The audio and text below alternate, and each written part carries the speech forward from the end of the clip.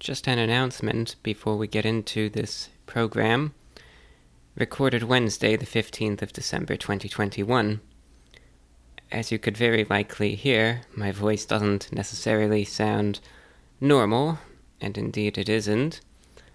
This week, starting on Sunday, I became quite sick, and that explains, number one, why this program hasn't been released earlier, and it also will be the explanation as to why content of any form may not appear, at least in the near future. Good news, I'm not on my deathbed or anything like that, but I evidently am not well, although I don't wish to go into details, but if it is of any sort of relief, I am in probably better shape than I was, at least at the beginning. Things got really rough on Sunday, but I am much better than I was then. Not good by any means, but better than where I was. And just didn't want to make a big deal out of it, obviously. We all get sick, and it just isn't my intention to make that the focal point of anything at this point. As you will notice, though, because of this, there are some parts of the program that I can't, I wanted to do more with. There were things that I had intended to add in, and all of that, but needless to say, when it feels as though you've swallowed a whole bag of razor blades, it's difficult to do a long form, a podcast, or radio show, or any of that. So needless to say, this show will feel incomplete, and as you listen to it, you will likely, to tell you the truth, find yourself quite dissatisfied with some of the content herein, especially an announcement a little later on in the program. But nonetheless, when I was feeling well before all of this, I was able to get some good mailbag program done, and easily the longest I've done for a while, so I hope that's enjoyable. With that said, I wasn't able to record the transition from the main discussion to the mailbag program, so it's just going to kind of be a gap. I'm just going to kind of put a beep there so you know the transition. But in the meantime, of course, I hadn't recorded this. I didn't have the time, and this is the first time I've been able to even feel up to it to get to a microphone in a while. If you do have any questions, comments, pieces of feedback for a future show, can be anything under the sun, any questions, topics you would like to share, things you'd like to hear me talk about, etc., comments, you name it, you're welcome to reach out to me, vorwinfo@gmail.com. Once again, that's vorwinfo@gmail.com. Again, I apologize for the quality of this program that you are about to hear in every way. It's going to be a disappointment, but there will be better. Thank you, and take care. Enjoy the show. Well, thank you for tuning in. Tuesday the 7th of December 2021. This latest edition of the VORW International Podcast. Thank you for being here. Hope everyone listening in is doing and feeling alright. So, it's nighttime. Let's see what hour it is exactly. 4:09 a.m. Eastern Time. And here we are, once again, back at the microphone doing another show. I don't even think there's a point in even bothering, but I guess it's out of habit. Sometimes I think that maybe I don't know, it's just the way that I am. Whenever I'm recording something at night, and if you could tell by the noise that you can hear, doing so outdoors, it's always, I guess it's just out of habit of mine, to have my voice slightly lowered. I suppose just out of courtesy, as I have the understanding that I keep an unconventional schedule, But everyone else around me is very likely sleeping. Does it really make much of a difference? Probably not, but it's just the way that I am. I feel, though, when I'm not able to comfortably project in an appropriate speaking voice, I feel as though I'm detracting from your listening experience. But then at the same time, I remind myself I can just go ahead and go into the editing program, raise the volume, and make my voice as loud as I want. But at the same time, that's not what it's about. It's about inflection. It's about tone and cadence and all of that. And like I said, the difference would be immediate if I were to do such a change, but I don't feel comfortable doing so. Does that make any sense? I have no idea. Guess I'm just trying to say in short, because I know I have a way of making things that could be explained very, very concisely. I have a way of drawing them out and extending them beyond what would otherwise be considered a reasonable limit. So in short, I'm just trying to say I'm speaking in a hushed tone because it's the middle of the night and I don't want to be loud, even though I probably could be loud and it doesn't make a difference. So there's the quick and easy explanation. So you might be saying, then, well, why are you even outside, then, if you have this sort of issue and you're ruining my show, right, because you can't speak in a full voice? And, well, quite frankly, I just enjoy... I wanted to do it outside tonight. I wanted to do an outdoor recording, and even if it's at the detriment of quality, it's a conscious decision upon which I arrived at after some thought. Principally because there's fog outside. And one thing you have to know about me is that I like fog. I like clouds. I like rain. I like fog.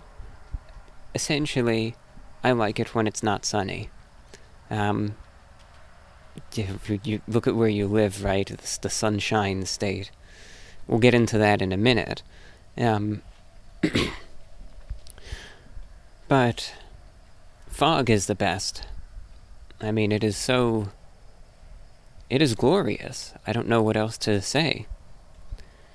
And foggy nights occur, but they aren't extremely common. So when a foggy night materializes, I always, to the best of my ability, try to take advantage of such a night and either sit outside or take a walk, or I just try to take it in one way, shape, or form. It's something about the ambiance upon which the fog generates and how aesthetically pleasing it is, at least by my standard, as well as the serene atmosphere it embodies. It is quite a foggy night, though. As a matter of fact, there's a dense fog advisory upon the area. And it's comfortable. Temperature-wise, it's maybe in the upper 50s. But it's very nice. Very nice, I would say. So I'm standing out here and kind of just looking around. I'm taking it all in. I'm looking out at the little lake here. And I see fog everywhere. I see the glow of the orange street lights, and very pleasant. The noise from any passing traffic doesn't really bother me. You just kind of get used to it, and it comes and goes, and, it's just... It sounds, I wouldn't describe it as necessarily discordant, because it's a sound we've all experienced. There's a difference between, let's say, this passing car that you hear, versus someone blasting whatever garbage music, out their speakers. It always seems like when people do that and they blast music, it's always the worst kind of, just harshest, I don't know. Maybe that's just me, but that's just my observation. It's just like the most annoying music imaginable that people feel the need to blast for the whole world to hear. But there's a difference, obviously. Or a difference between, again, these sounds of the traffic, little pitter-patter of water, compared to, someone hammering away at something, right? You know what I mean. Anyway, how much time did we waste on this? 7 minutes something. I had a feeling we'd be around the 7-minute mark. I don't know, that felt like a 7-minute discussion, if you ask me. Well, hope you're doing alright. Hope everyone out there tuned in is doing alright. We are in the month of December. Welcome. Final month of this wretched year. Had a wretched 2020. Probably going to be awful, quite frankly, for 2022. Let's just be real about it. And, rinse and repeat. So, I don't know, I just kind of shrug. What is it? People they sit there and they say, it's December, we're almost over with 2021. Yeah, but you think 2022? What do you think is coming up? So, I don't know. I've decided, forget optimism, I'm going to go with the pessimistic approach this time around, because then if something good actually happens, it'll be a pleasant surprise, and it won't just be the outcome that I was expecting, right? Because here's my strategy. If you're sitting there and you think that 2022 is going to be the year when everything gets better in one way or another, you're having this expectation already. You're sitting there and you're thinking to yourself, right, this is going to be the year. So I anticipate good things to happen. Now, if those good things do, in fact, come to fruition, of course it's going to be enjoyable, of course it's going to be pleasant, and of course it's going to be an instance for celebration. But at the same time, I personally feel that the level of glee one would experience if these positive expected events do materialize, that joy felt, it's only going to get to a certain level, because again, you were seeing this happening. If it doesn't happen, it's going to be awful, and you're going to be crushed, and you're going to be despondent and defeated, and it's just not going to be good. Now, if you go into it, it's not a healthy, I don't recommend you have this attitude, but it's just what I'm employing this time around. But if you go into it saying that this is going to be a terrible year, and it's just going to be more of the same, but then something good actually happens, it's going to be welcomed, it's going to be embraced, but you have that element of surprise added as well. And it could even be the same exact event, but if you weren't expecting it, I think the impact is going to be a whole lot more. So, we will see. Yeah, we will see. 2 years. Yeah, can you believe it? 2 years it's been.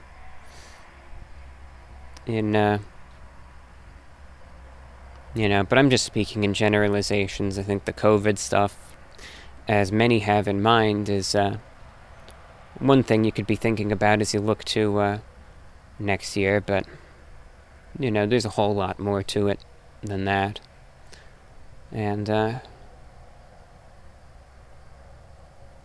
if you could see me, I'd kind of just be shrugging, so I'm saying that to just convey such body language. Yeah, but the COVID, 2 years. Wow. Well, it first came to be, it's already been 2 years since, this has all been going on, because the virus itself was around in China and, all of that. We won't get into the origins, whether it came out of the lab or not.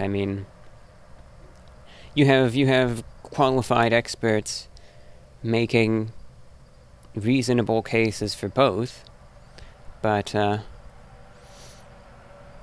either way, do I ever think that there's really going to be a conclusive, solid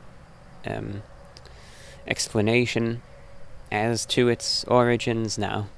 I think it'll just always be up for debate, and it'll get to a point where there's going to be a reasonable case for this and that, and they'll be saying, well, we believe based, you're going to have these experts that have this evidence suggesting that it did come from the lab, and then you have those experts on the other side that have contrary evidence suggesting that it just came naturally, or that it didn't get out from a facility, etc. But either way, I think it's just going to be that, and people are just going to kind of believe whatever narrative they want to, and whatever they think makes the most sense to them. And that's how I see it. That's just my prediction. Because that's the way it is now, and I don't see it changing. It's been 2 years. So why would it? But, regardless of where it came from, that's not germane to what we're even discussing. 2 years ago, the COVID was already around, and it was going around and, in China, perhaps elsewhere. Of course, it would be about a month from now when you could really mark the 2-year anniversary from when you really started hearing about it. And I've told this story a million times, but I remember early on with the COVID situation, I was on the plane going from New York to Florida, and on the back of the seat, there's a little console, and I had the headphones plugged in, and I was watching some television to pass the time. And one of the channels I was watching was a news network. It was one of the major media networks. I don't know what it was. I don't know if it was... I'm not sure. It might have been CNBC, but why would they be talking about it? Maybe they were. I don't know. It was one of those networks anyway. 'Cause that's more financial, but I know I've watched them when I'm on the plane before. Anyway, it doesn't really matter again, but I remember watching a network, and they ran a story for like a couple seconds talking about how there was a new virus spreading around in China, and there were like 15 cases at that wet market. And even then it caught my attention, but you sit there and you naively think, because that's what you've been trained to think, that it's not going to be anything. You have this complacency, and it's important to have a balance. It's important, not to see every little thing and flip out over it. But at the same time, I think it's important not to just blow off everything. And I think we've been just the way we are. Maybe it's as people, maybe it's societally, I don't know. You're, I guess conditioned is the best word for it. It's not the perfect word I'm looking for, but it does its job in terms of what I'm trying to describe. Where, you just think, this isn't going to really harm me, and this isn't going to have an impact on me, right? What you see on television, even if it will one day, there's always this sort of separation from the event and your actual life, that goes for most. Same thing with a lot of weather, etc. You see the storms. It's not gonna happen to me. It's happen to some poor sucker a couple miles away, but not me. Not me. And, I had that attitude at the time. I try to balance things out more these days, but I'm not perfect. We are all guilty of this. I still am, and I'm not afraid to admit that. It's always, at best, going to be a work in progress, never, probably one way or the other completely. But I try to be more objective. I try to just look at things, and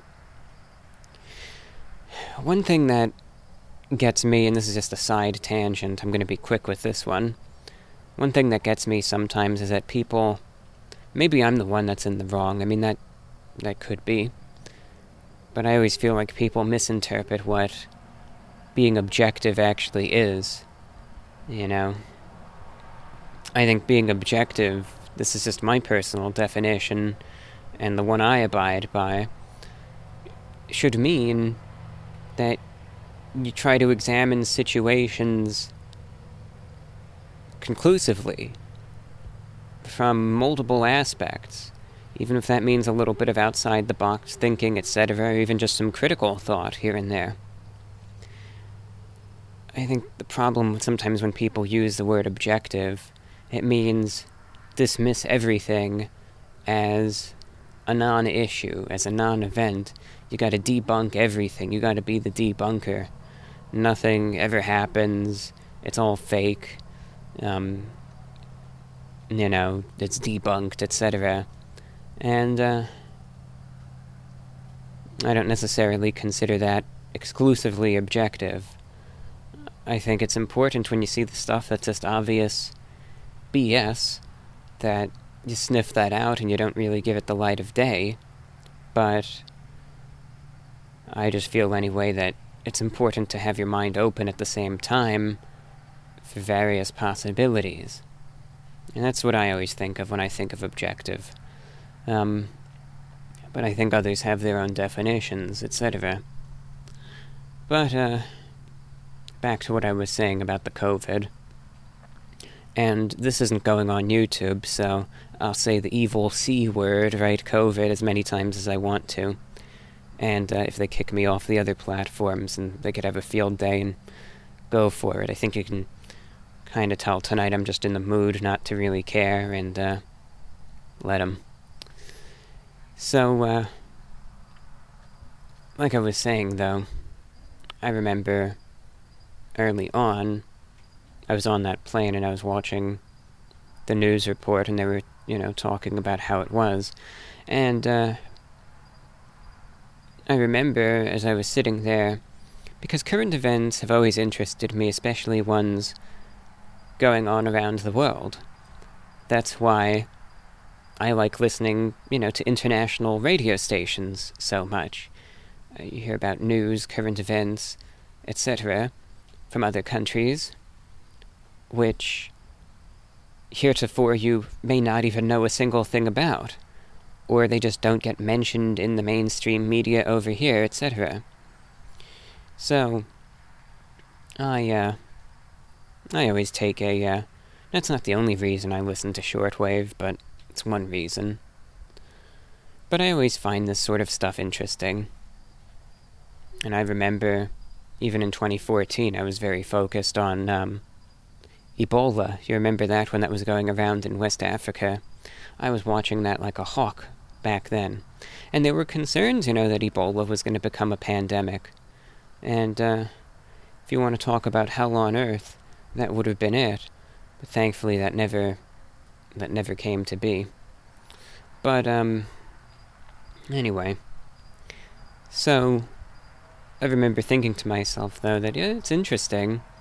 It's an interesting story, but nothing's gonna come of it, I thought to myself. It's not gonna happen. It's just gonna make the news. But then you ever look at something and you think, but what if, and you imagine an alternate scenario or an alternate reality. Maybe no one does that, but I sometimes do. And you just think, imagine if things played out this way, right? And you explore that possibility in your mind.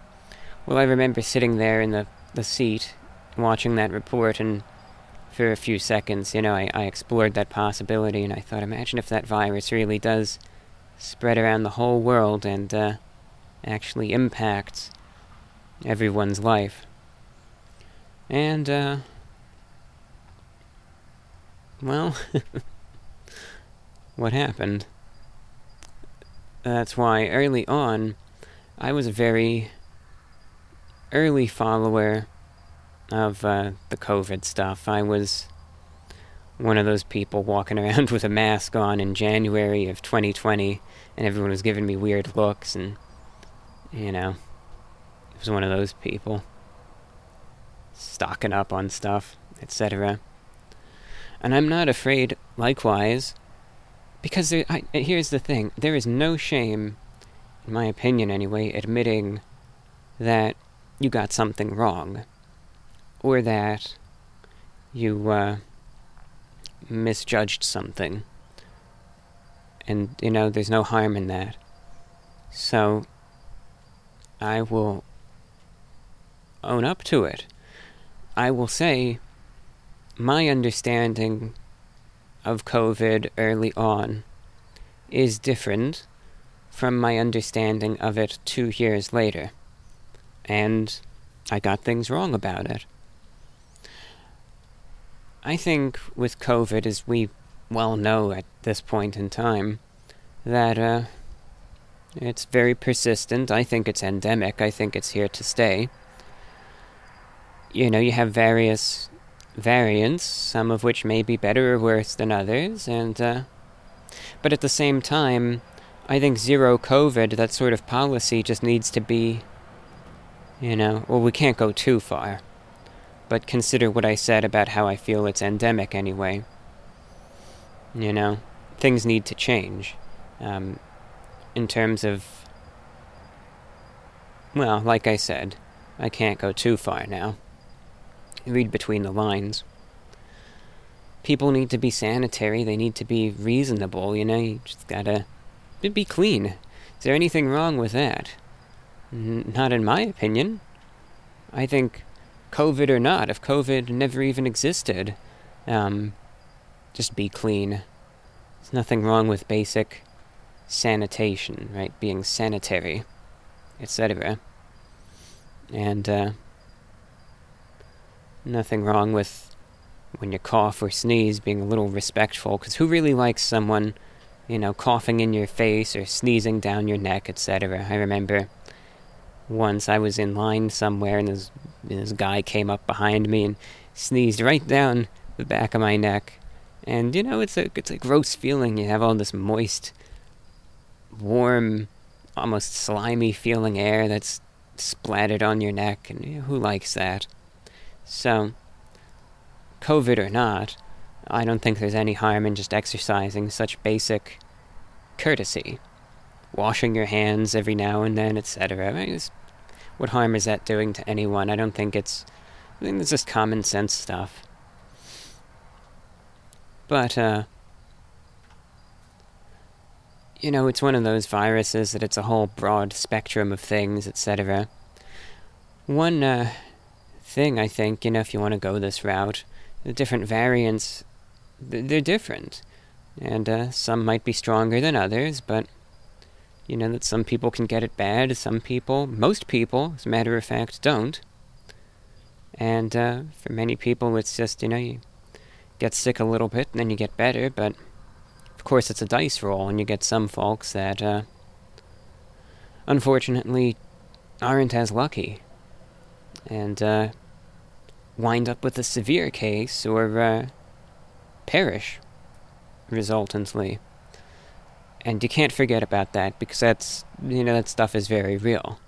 So, to blindly and blatantly disregard all of that, that's not right. You have to take into account that it is a spectrum, and that it's something many people have suffered from.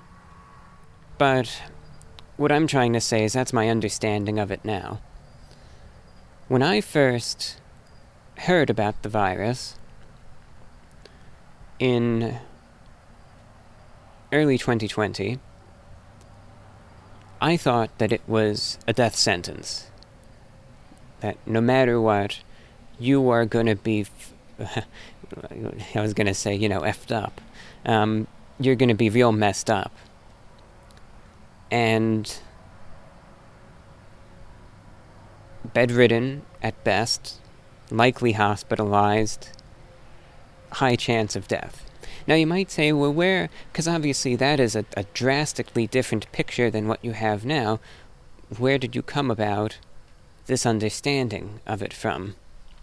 I'm going to take a sip of water. Well, anyway, like I was saying. So, I think one thing about me is that I've established that I enjoy following current events.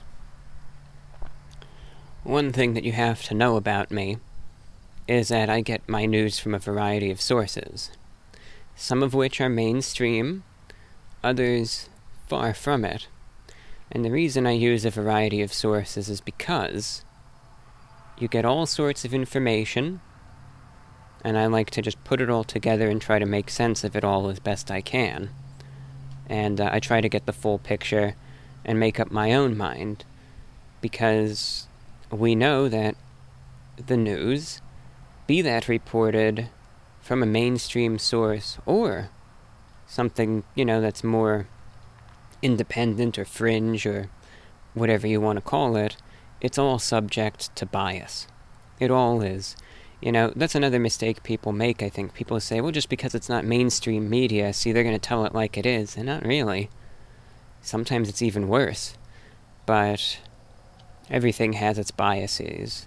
Everything does. Everything has a lean or a slant for the most part, or sometimes there isn't even any sort of lean, but the details just aren't right, and they get the information wrong, etc. And that just happens.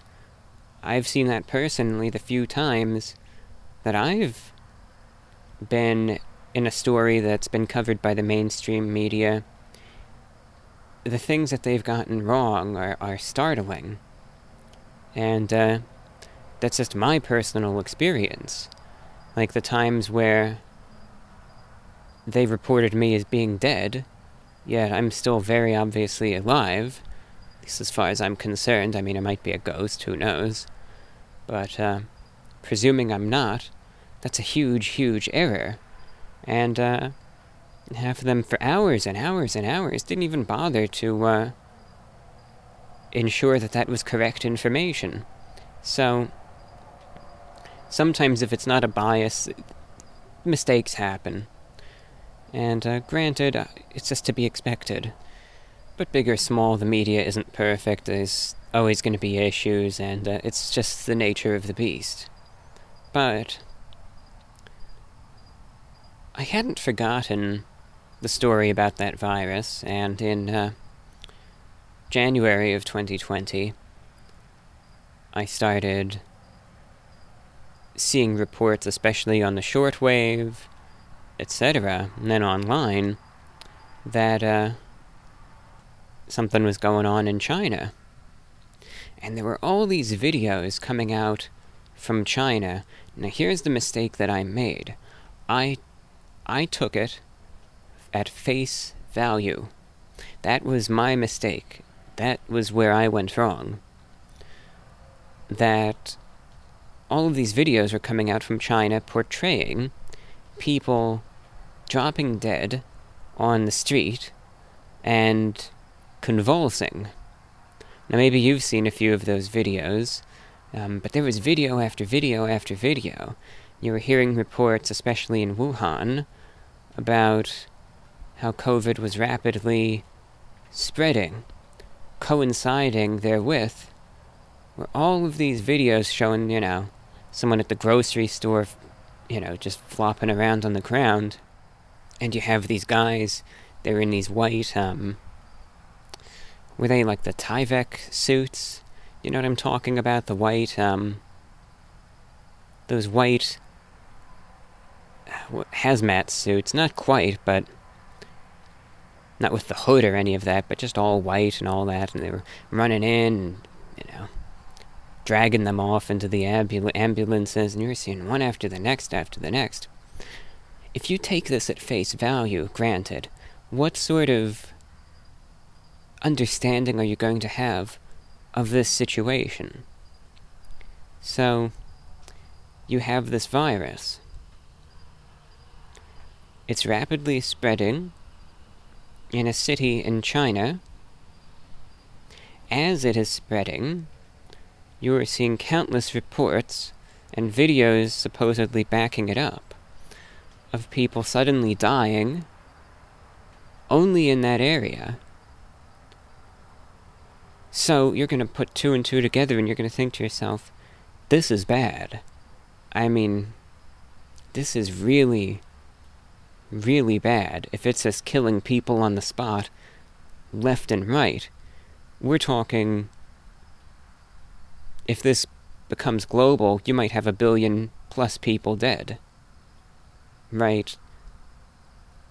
That's the level of severe I was thinking. When I thought by now there would be 1 to 2 billion deaths. And as preposterous as that may sound, like I said, I have no shame in admitting where I went wrong. So, it doesn't bother me to share that. I don't think there's anything wrong with that. I'm glad I was wrong, quite frankly. But when you see this and you've got this implication that it is that severe, that's the impression that I got. What further backed that up was once I became convinced of that, I saw that it wasn't really being reported by the mainstream at first. As a matter of fact, it was being rejected by the mainstream. Not necessarily the severity of the virus, but that the virus itself was any threat whatsoever. And it was being laughed at. You had people early on. Now, I think everyone did everything too late, and for people to even be suggesting, with the variant, the Omicron variant at this point, I just shake my head. If there was a time that something could have been done, it was back then. That opportunity was squandered, so just forget it now. But, at the time, no one acted, we all sat there and had the same attitude that I had when I was sitting there in the plane when I first heard about it. You think, that's there. Do you understand what I'm saying? That's there, in China, thousands of miles away, a place that I will never be. The Chinese people, it's a different place, different language, different culture, different everything, practically. This is something that I see online, this is something that I see on television. That's there. I'm here, in the US. It's not going to impact me. It's a separation. It's just, this is what I watch on TV for entertainment. This is what I watch online. This is what I share on social media. It's not impacting me. It's not ever going to impact me. So why should I worry about this? Because it's over there and I'm here. We still deal with this, but with different issues. It's just how we are. And from that was the time for action, but none was taken because we're so docile, I guess. I don't know the right word for it, but no threat was perceived. And if anything, if you proposed any action, you were crazy. If you wore a mask, you were crazy. If you suggested do any of that, you're crazy.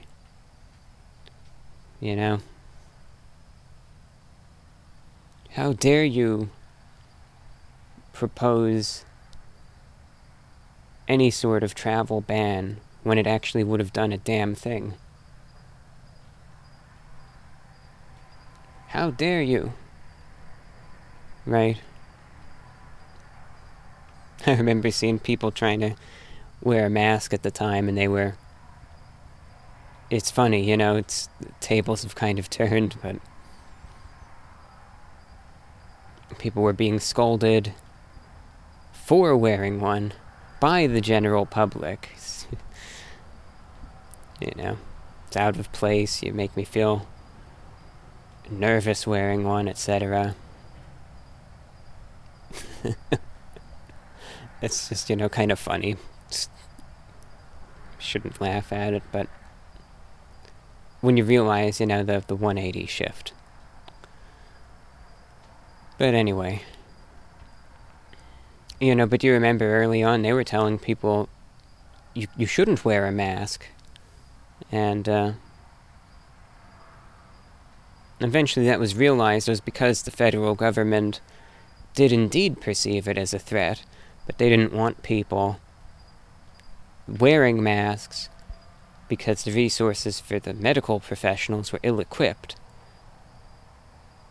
And they needed time to kind of restock, so it's better to just lie to the public and prioritize.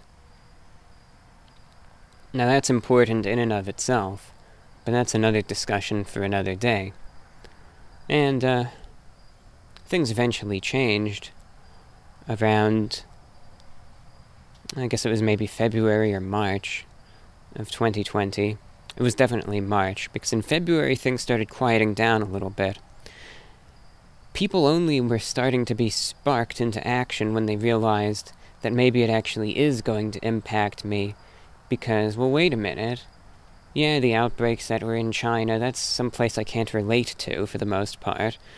The outbreaks that subsequently happened in Iran is probably even less relatable than China, so that hadn't any effect. But then once it finally started, you know, impacting Italy, yeah, but Italy, you know, I went on vacation there, etc. Italy, they're more similar to me than the Iranians or Chinese people are, etc. And this is just how people think, right? It's just the way it goes. And finally, once it hit the cruise ships, you know, then it kind of becomes even more relatable, and then you have everyone, you know, going to the stores and getting their stuff, etc. But that's just how it played out.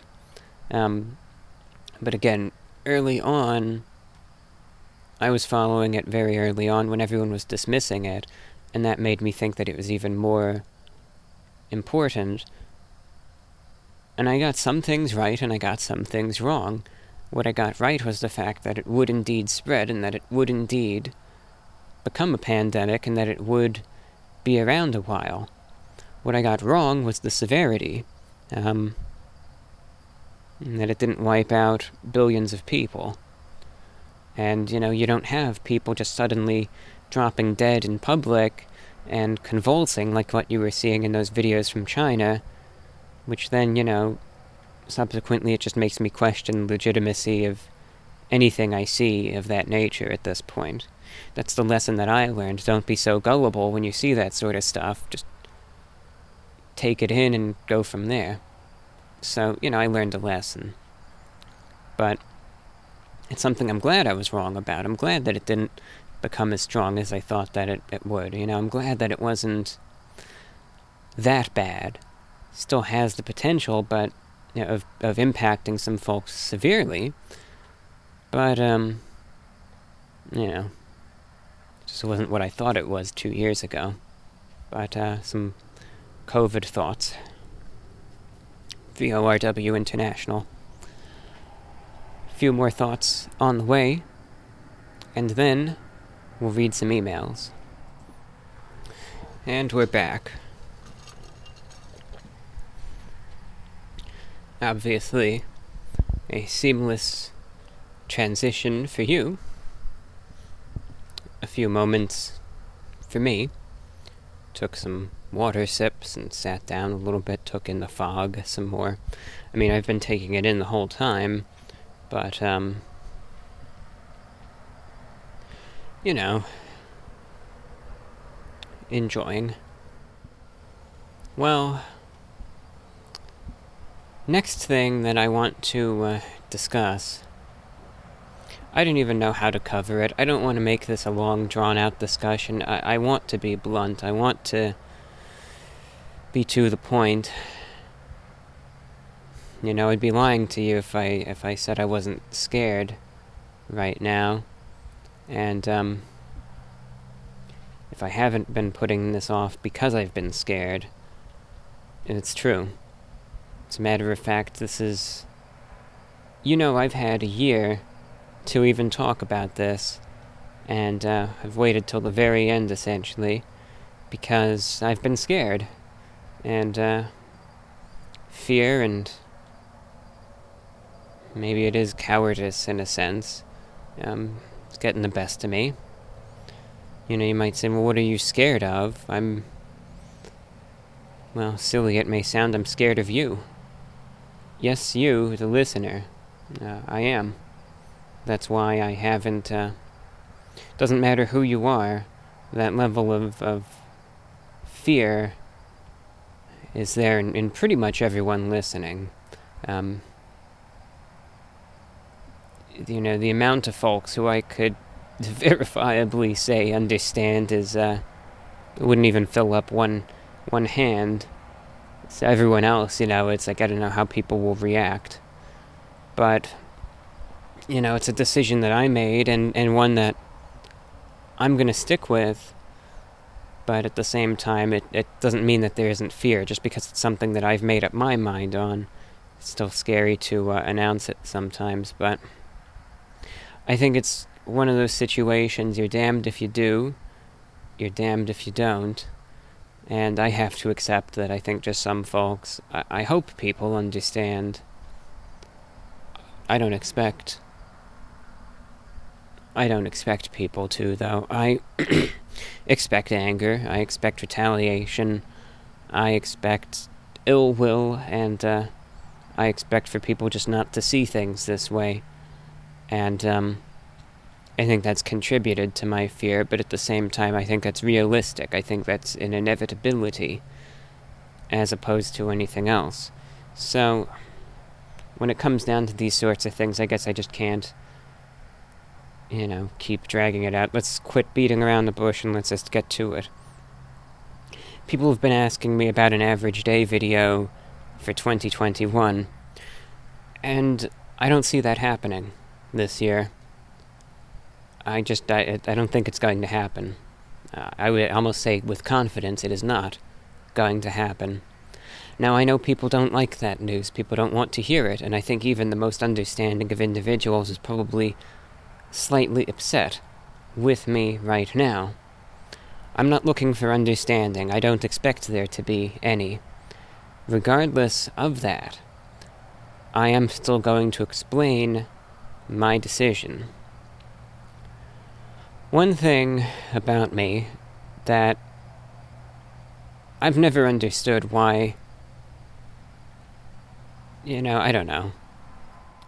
If I am an extremely private individual,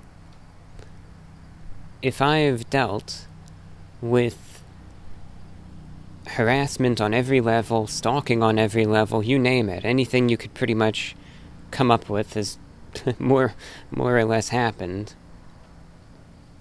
And I want to keep things private, and I want to just lay low, do my thing, and try not to stir the pot.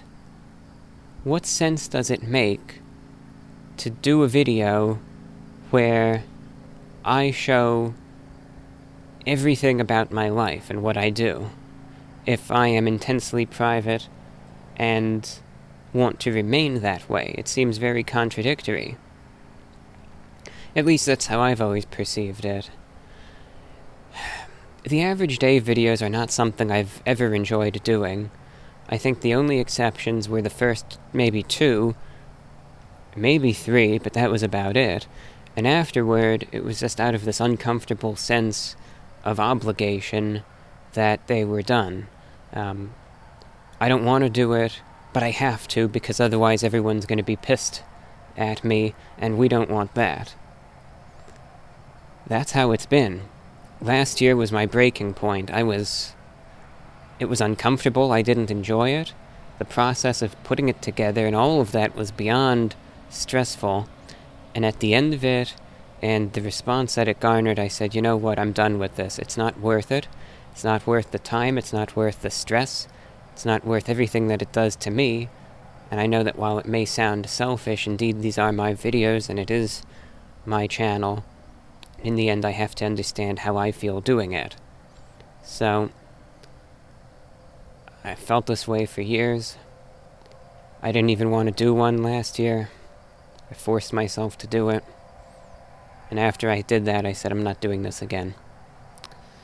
So, people don't want to hear that, I get it. And you have every right to be upset with me.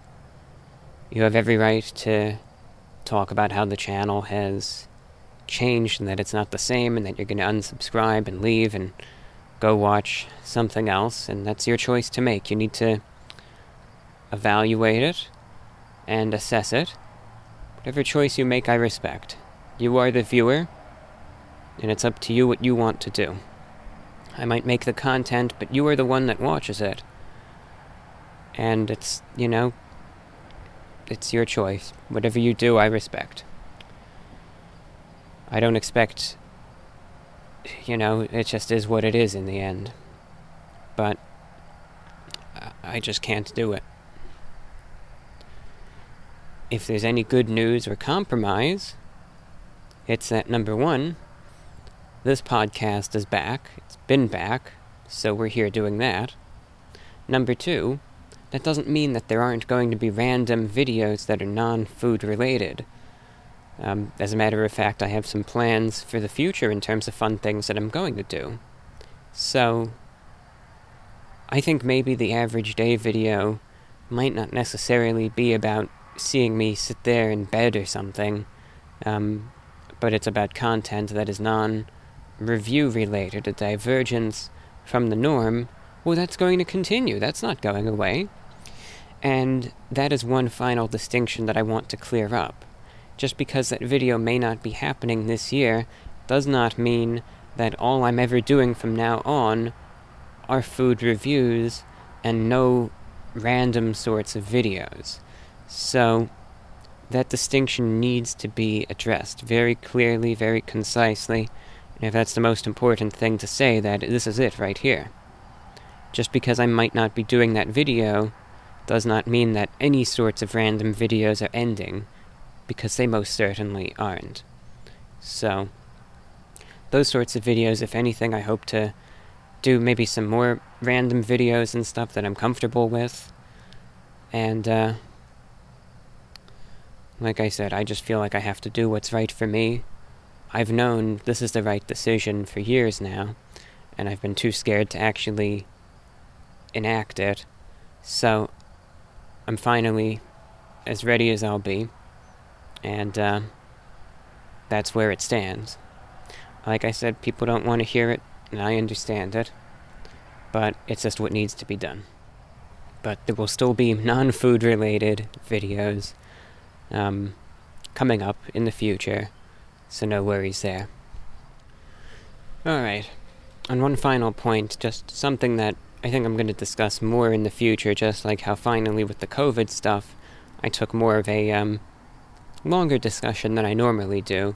I think this is going to be the same for a future show, because I don't see the issue resolving itself anytime soon. But I think you're noticing some changes in the world of fast food, changes that aren't for the better. And I see this contributing to a decline in fast food. I'll explain what I'm observing, and we're going to talk about this more in the future. Obviously, you notice the rampant inflation, and all of that. Everything costs more, be that gas, any products, if they're even available these days, food at the grocery store, and of course it transfers over to fast food. I think one of the reasons people would get fast food is because it was affordable and acceptable in quality. Well, it's getting to the point where it's not necessarily affordable anymore. I think that's one of the driving factors that people would get it. It may get to a point where you're going to have other alternatives that are no longer the cheapest, and might even be better. So, I think fast food is going to be in decline a bit, because people are going to be realizing, well, wait a minute, because next year it might get to the point where you're going to pay $15 for, just a burger and, a small burger and fries from McDonald's. And people are going to be realizing, they already are starting to, wait a minute, prices and everything is going up. The amount of money that I have isn't. I have to be more careful with spending because what I have is not adjusted for this inflation, and I can't spend this money for just this mediocre food anymore. So, I think people en masse are going to start realizing, why should I be paying this ever-increasing price for what is, in some cases, utter trash? And, I think you're going to see some chains maybe even completely shut down. I think you're going to see the establishments themselves starting to go out of business. And, that's my prediction. So, I think it's going to be going downhill more than it is now. And I think it's going to happen very rapidly. So, that's my prediction. We will see. But, again, you notice it. I already notice it. And seeing that some folks talking about the inflation are saying, I don't know if it's going to be transitory anymore. We will see. But I notice people saying, you want me to sit there and pay $15 for these wings from Wingstop that, yeah, maybe they're good, but that's $15 for just a couple wings. I mean, I don't know. We have people saying, paying $8 for this piece of trash, stupid-looking meatball. It wasn't meatball, it's stupid chicken sub from Burger King. Thing looked it was horrible. It was one of the worst things I've ever had, at least lately. You want me to waste $8 on that piece of garbage? Right? You look at the meal deal from Pizza Hut, the $25 meal deal. You've got some people are saying that it was... Sorry, my voice is kind of getting rough on me. So I'll wrap this up in a minute and take a break. But I want to get this final point across. There were people saying that the triple treat box from Pizza Hut, which was $20 a year ago, it's $25 for me this year. Some people are already saying that it's $29 for them. I was pessimistically saying that it was going to be $30 next year. It's $30 right now for some people. So, let's just pull all the stops. Let's say it's going to be $40 next year for some. People are going to be seriously reassessing things when that happens. And they're going to make the choice, this stuff isn't worth it. The companies don't care. They're going to drive it into the ground for as long as they can, and then they're going to, jump off the sinking ship like rats and run away with what they can, and that's how it's going to be. So, that's the course I see things going. We will see. But, that's what I think. We will watch and see what happens. Alright, I'm going to take a break for a little bit, give my voice a rest. Next we're going to be going into some emails, and I'm probably going to be doing that inside. I think I'm going to sit out, enjoy the fog a bit more, and then head inside, kind of set the microphone back up at my usual recording area. I think it's not really a studio, just a recording area. And we'll get to some emails at that point. You're tuned to VORW International.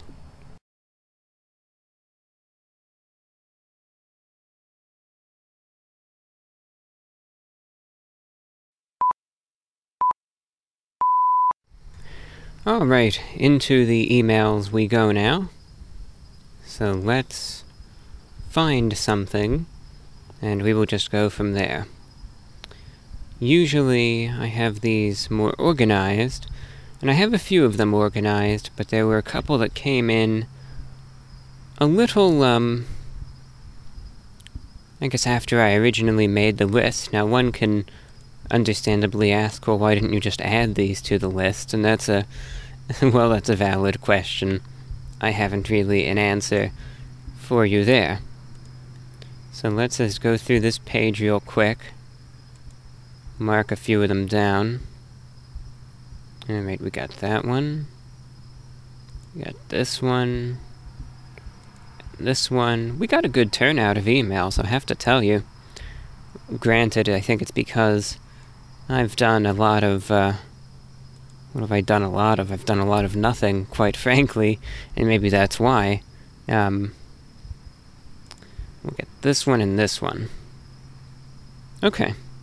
Very good. Alright, let's start somewhere. Some of these emails, of course, are very light. Some of them may be very heavy. Let's pick a part, a spot, and delve in. We will start right here. Just a short comment, and it reads as follows. Hello, I remembered about your channel a few months ago, and have been watching your videos regularly this year. I like them. Initially, I felt weird for enjoying this sort of content, fast food reviews. I don't really eat it often, especially products which I can't really order while living across the ocean here in Russia. But what I really wanted to express in this email, the thing that got me typing now, in fact, a couple of your newest videos. I have to confess that I usually expect all of your food reviews to look around the same, not in a bad way, essentially, but rather a sharpened, well-known route which I always look forward to. And your last two videos at the moment seem to be unlike no other to me. I notice your jokes and the way you have your fun with the reviews before too, but the ones I mentioned were significantly funnier and kept me watching attentively for some reason. I liked them a lot, and I'm guessing something good and inspirational happened to you lately, improving your mood like that, and I really wish so. Would you share what was that with your audience, perhaps? Have a nice day. So, thank you for your kind words there. Glad you liked the videos, though, most importantly. I apologize for that jerk, if you could hear with the very low-pitched, loud noise generated from the automobile. But anyway, it just was ear-piercingly loud to me anyway. That's an interesting observation, though, something that I hadn't caught on to. And I'm glad the videos are enjoyable. So thank you. I'm glad that that's something that I didn't take note of at all. It wasn't as though I said, I'm gonna try to be this way or that way, but I'm glad that you find the content to be enjoyable. It's fun to have fun with them sometimes, so thank you. This is just a quick little question from Philip, who says, how was your day? Did you tune into any shortwave? My day today was alright. Every day has its ups and downs, but good enough day anyway. I did a little bit of radio listening earlier. I was scanning around. What stations did I tune to tonight? I was scanning around. I picked up Radio Exterior de España, and they had the English service. I stumbled across the BBC World Service a little bit for a moment. And, let's see, what else was there tonight? I think I picked up Radio Marti. I listened to WWCR a little bit over in Nashville. They had a program on that was playing some 90s music, and that was good. It was a decent show. And the guy was playing... What was he playing? He played... It was mostly well-known stuff. I know he played One Headlight by the Wallflowers. He played Torn, right, by Natalie Imbruglia. But there was a third song that I heard him play as well. And I swear I don't remember what it was at this moment, but it was some sort of major 90s hit. Anyway, it was just some decent music, and was scanning around a bit, but I got in some listening, and all's going well there, so thank you for checking in. Have an email coming in from, let's see, Patrick in Elizabethtown, Pennsylvania, with a few thoughts. Said, it's great to hear you back making podcasts. Hopefully the sabbatical was restorative. I must admit, I was disappointed by your departure, but I respect your decision to take a step back. Now that you have returned, I hope you will consider devoting more time to world affairs. After all, many Americans especially are increasingly ignorant of news of the rest of the world, given the news media's increasing obsession with politics and clickbait stories. As saying this as a former reporter myself. I know you once considered a career as a newsreader, but balked at the seemingly insurmountable obstacles to get there. However, your careful and objective discussions of the situations in Myanmar and the recent Belarus-Poland refugee issue, for example, are more of what is needed. You have an audience, you have the temperament. Why not consider a weekly world news roundup discussion to start each broadcast? It may be the most reliable news that many people will hear that week. All the best, from Patrick in Elizabethtown, Pennsylvania. So thank you for your kind words and suggestion, Patrick. It's good to hear from you. So, number one, in terms of a news roundup, I don't mind the idea in the least of doing some sort of news roundup. It doesn't bother me one single bit.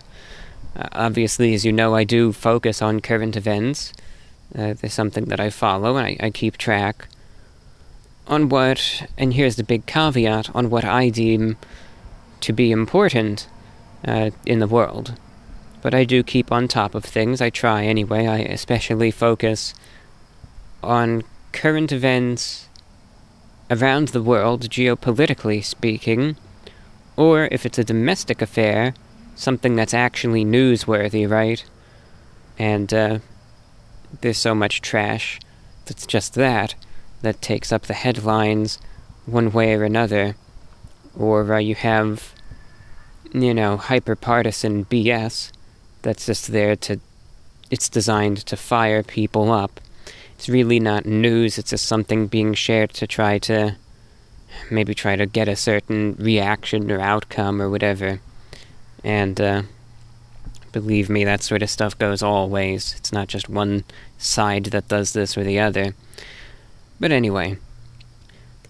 So, one thing that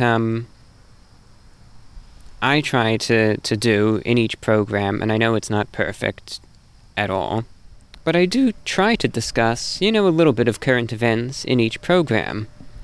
Now you might say, well, that's a good start, but why don't you do more, right? Why don't you try to do something more full-fledged? And the reason being, at this point, I think I'm keeping the show off YouTube, at least for a while. So you might say, and you don't even have to worry about the terms of service on YouTube. The other streaming platforms appear as though they may be slightly more lenient. So why not? Why don't you? And the reason why is because of how people are. Maybe it's always been this way, and I'm just kind of living in a fantasy world, I suppose. Maybe I have this sort of idyllic vision, which obviously ceases to exist. Or maybe I'm just paranoid, I don't know. Maybe it's a combination of all of those things. My concern is that I feel, anyway, that the majority of people are in this sort of, remember what I said, hyper-partisan type of thing. Everything is politicized, everything is polarized, everything is labeled and split into groups, and people now instinctively are trained to think it's this side versus that side. And I feel like a lot of people... Now, I know I myself, I think I'm nothing. And I don't really see why someone should give a bleepity bleep about what my opinion is on this current event or that current event. But nonetheless, I guarantee you, if a day comes where, at least by the majority online, if I cover a current event, and even if I try my best to do so with an air of impartiality, look, people are going to see what they see. That's one thing that you have to realize is also a product of this polarized world we live in. It doesn't even matter if you say something outright or not, but people are just... they have this vision in their mind, they commit to it, and they're just going to see whatever the hell they want to see. It gets to a point. Eventually, you just make one wrong move. One wrong move, you cover the wrong thing, people, even if it's not there, like I said, they see and think, they notice this or that when it doesn't even exist. Oh, I detected a hint of bias, he's not one of us. So now we have to go and disparage and try to cancel him. And all of that. And as a result, when my entire livelihood is dependent essentially on trying to avoid that, then I need to be cautious, and I can't do anything stupid. As much as I would love to cover current events more, in this world where everything is so charged, I have to play it safe. So I cover what I feel comfortable covering, but there are instances where I say it's better safe than sorry, and it's best for me to keep quiet.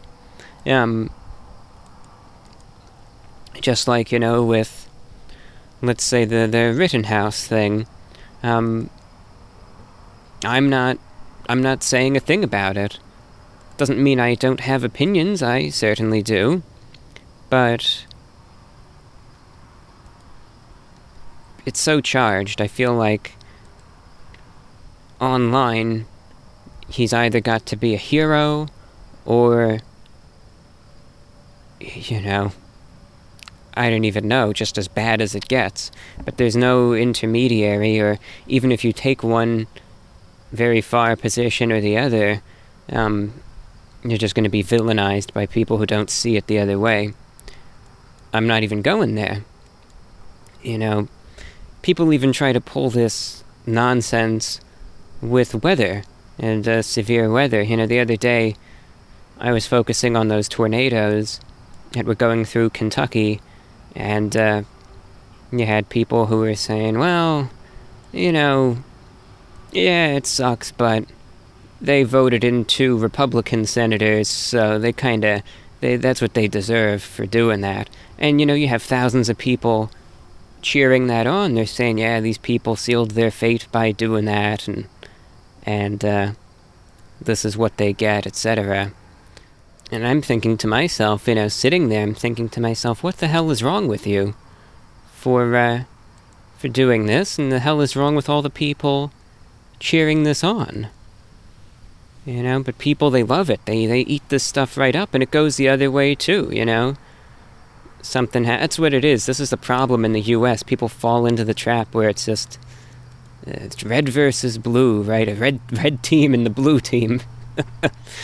And something happens in another state, and they say, stupid, this is what they get for doing this and that, etc.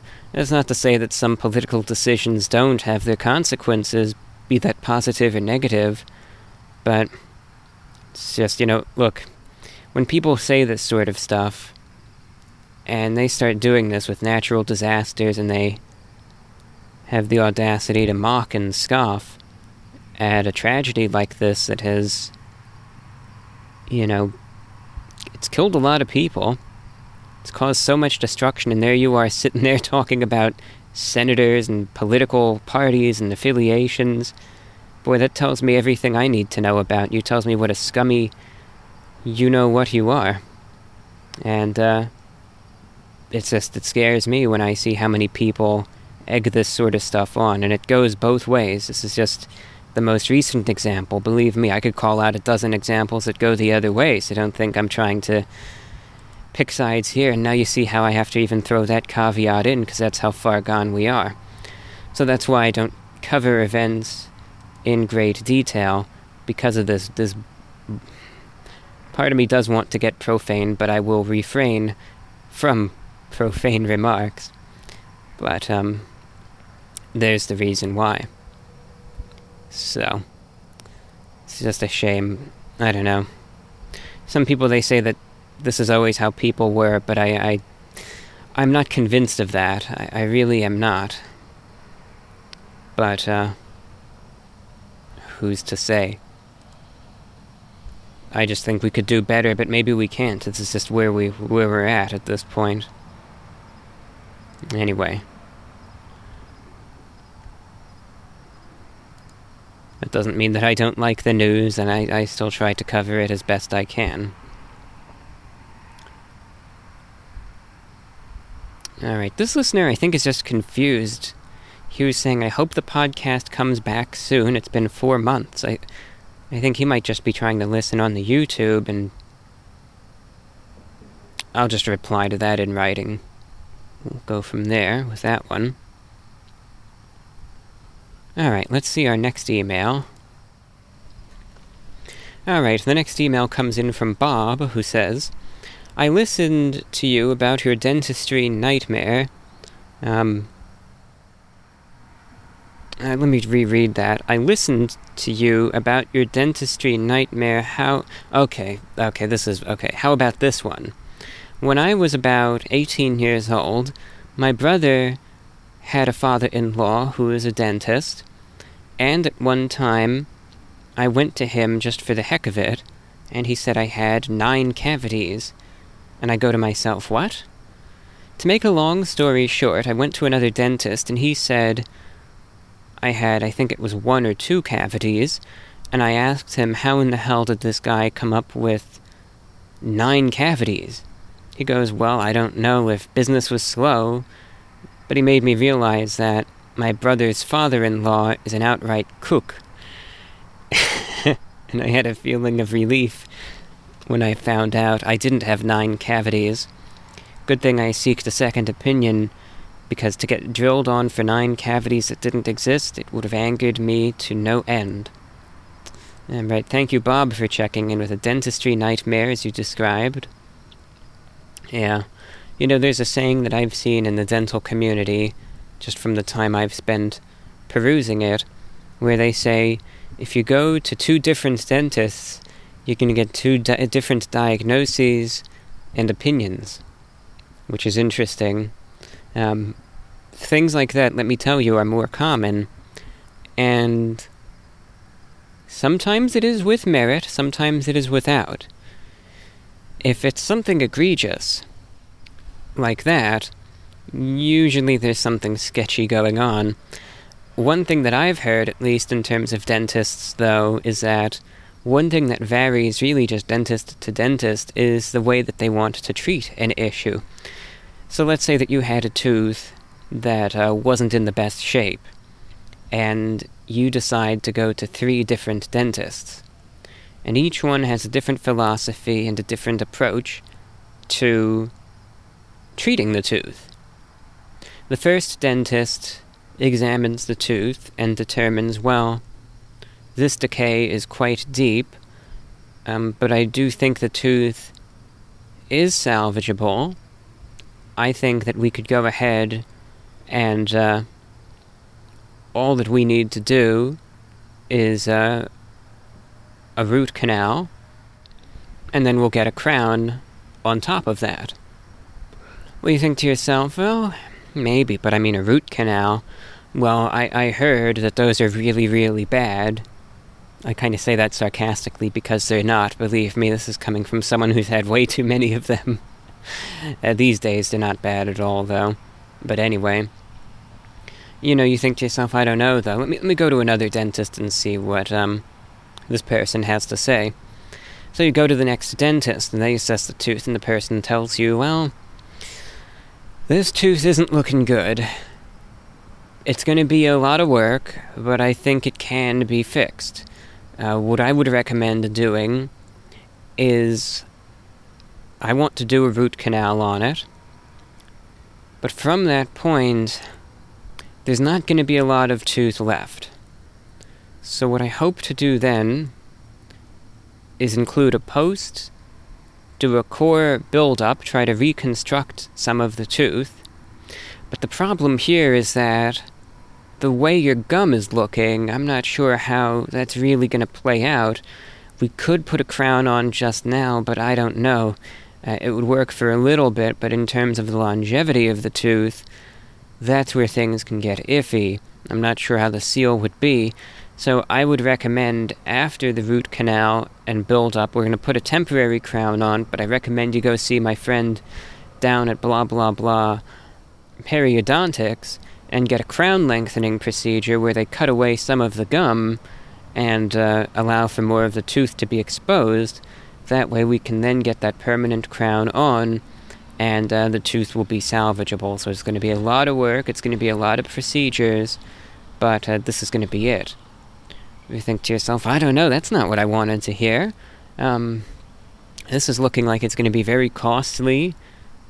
It's going to take a long time, and I don't know. I don't even like going to the dentist to begin with. Well, alright, there's this third guy that I'm going to check out. Let's see what he has to say. So you go and see the third dentist, and he looks at the tooth. He examines the x-rays. He takes a look in, and shaking his head, he says to you, I don't know what to tell you, but you see how far down the decay is, and if you look here, I'm not confident that there is enough structure remaining in this tooth for any sort of rebuilding thereof. I would advise extracting the tooth, and beyond that, if you would like, we can start getting in a bone graft, and you can have an implant put in at a later date. So that's where it's looking, because otherwise, if you put in a crown, it just might not hold up for very long. So that's the way that it goes with dentistry a lot of the time. They're all aware of the same issue. It's not like you have someone that looks at the tooth and says, I don't know what these guys are talking about, but I don't see a problem there. A lot of the time, they all see the same issue, but how they would approach it is totally different. You just have to take the coin toss and go with the one that is either most comfortable for you or whoever seems the most competent, and go from there. But the discrepancy between 9 cavities versus 1, that's big. That's huge. So thanks for sharing that. We hear next from Spencer, who writes, first of all, happy holidays. Hope this year the season is a bit more cheerful than 2020. I'm writing in because I made a purchase yesterday that was partially inspired by you. I frequent my local thrift stores in search of quality clothing and shoes. The Goodwill in my town is fairly large and tends to have a decent selection of men's clothing. In particular, I've had good luck finding nice vintage dress shirts. I'm an 18-year-old college student working part-time night shift at a hotel, and I've never owned or worn a suit. Yesterday, I walked into a Goodwill and walked out with 2 vintage suits and 6 silk ties for a total of $36. Truly incredible what you can find at second-hand stores and how little you might spend. Both suits are American-made, single-breasted, 2-button suits, probably 80s era with a very classic cut and pleated pants. One was made by Northwick and is in mid-gray with a subtle earth tone plaid pattern and has no content markings, but I believe it's wool from the appearance and feel. The other suit is a Hardwick, a company that seems to still manufacture affordable classic suits in the US. The Hardwick is a black worsted wool suit with subtle gray striations and cuffed pants. I'll be looking into dry cleaning before wearing them, and may need to have them tailored. Fortunately, there's an old-school independent tailor with an excellent reputation in my area. Both suits are very handsome, classic suits, and I think you would be pleased to find, especially for a $13 suit, one of them half off. Perhaps not top-notch. There's certainly quality suits and a good introduction, and I'm very excited to try wearing a suit. And hearing you speak about your initial apprehension and eventual enthusiastic adoption of the style has made me more open to giving it a chance. Never doubt that your content and YouTube channel have a positive impact. Kind regards from Spencer. Thank you, Spencer. Well, congratulations on what sounds like a very pleasant acquisition, and welcome to the world of suits. In the end, you have to wear what you're comfortable wearing. People will give you a hard time because that's just the way people are, and we know how nasty humanity is and how evil they all are, but nonetheless, you gotta just do what's right for you and persevere through that.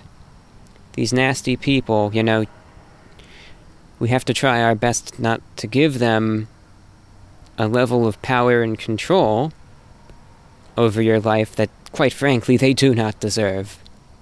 And they just don't. So, those suits sound great, though. That's one of my favorite things about going to the thrift store. I don't do it as much anymore, I just barely go out. But, it's a lot of fun still.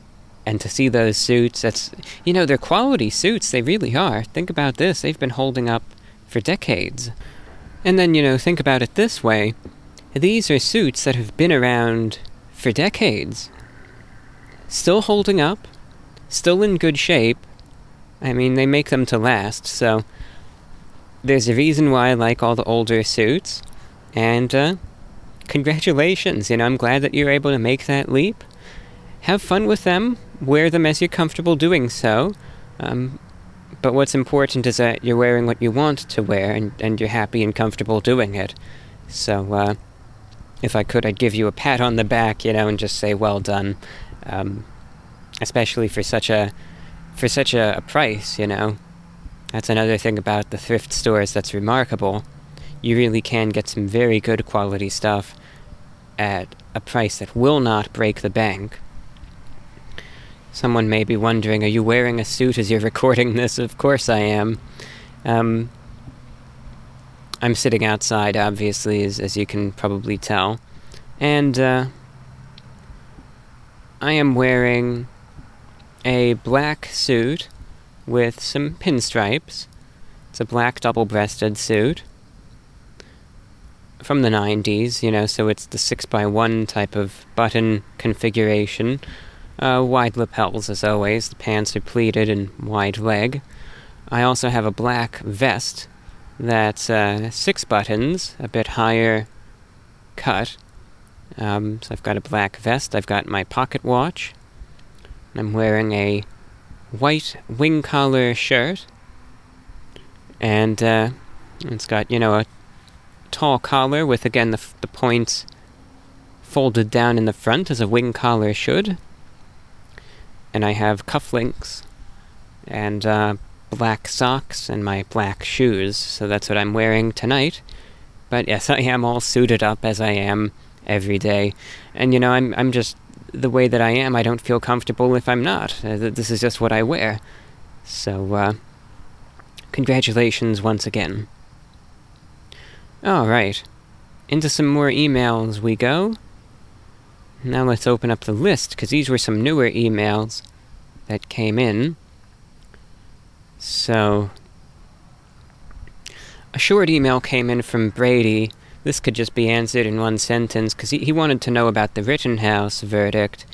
It's just something that I can't comment on, and see the answer to the one about current events as to why I'm not going to offer any thoughts whatsoever thereon. Next, we hear... Alright, we gotta start somewhere. I think this person is a lobbyist, but, forget that. That's gotta be a very bad joke. Forget that. This is a very strongly worded, plea, though. Alright, it was a plea to try a place called Crispy Crunchy Chicken. Now, I've never heard of them. Oh my goodness. Strongly worded indeed. I am aghast and slightly reviled that you have never reviewed Crispy Crunchy Chicken, and that's spelled with a K. Crispy, K, Crunchy, K-R-U-N-C-H-Y, Chicken, with a C, though. They are a large national chain with 2,200 locations compared to Popeye's 2,700.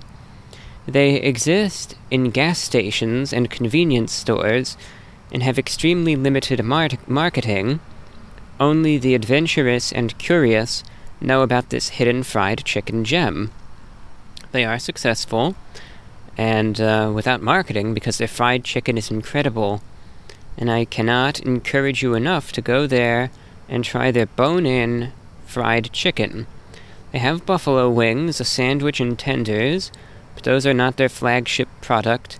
I personally find them vastly inferior to ordinary fried chicken, so I personally recommend that you get one of each piece: a drumstick, thigh, breast, and wing.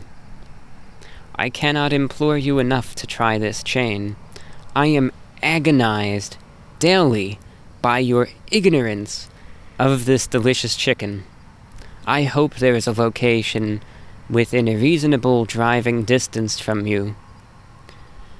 You may not get many requests to try this chain, but imagine that my request has the strength of 30,000 YouTube comments. You have the ability to turn hundreds of thousands of fast food enthusiasts toward the light of delicious fried chicken. Of course, I may be preemptively assuming that you share the same experience as me, as I can imagine you are skeptical of my claims. If I am in fact right, however, you have the opportunity to bless your viewers with the knowledge of America's best fried chicken chain.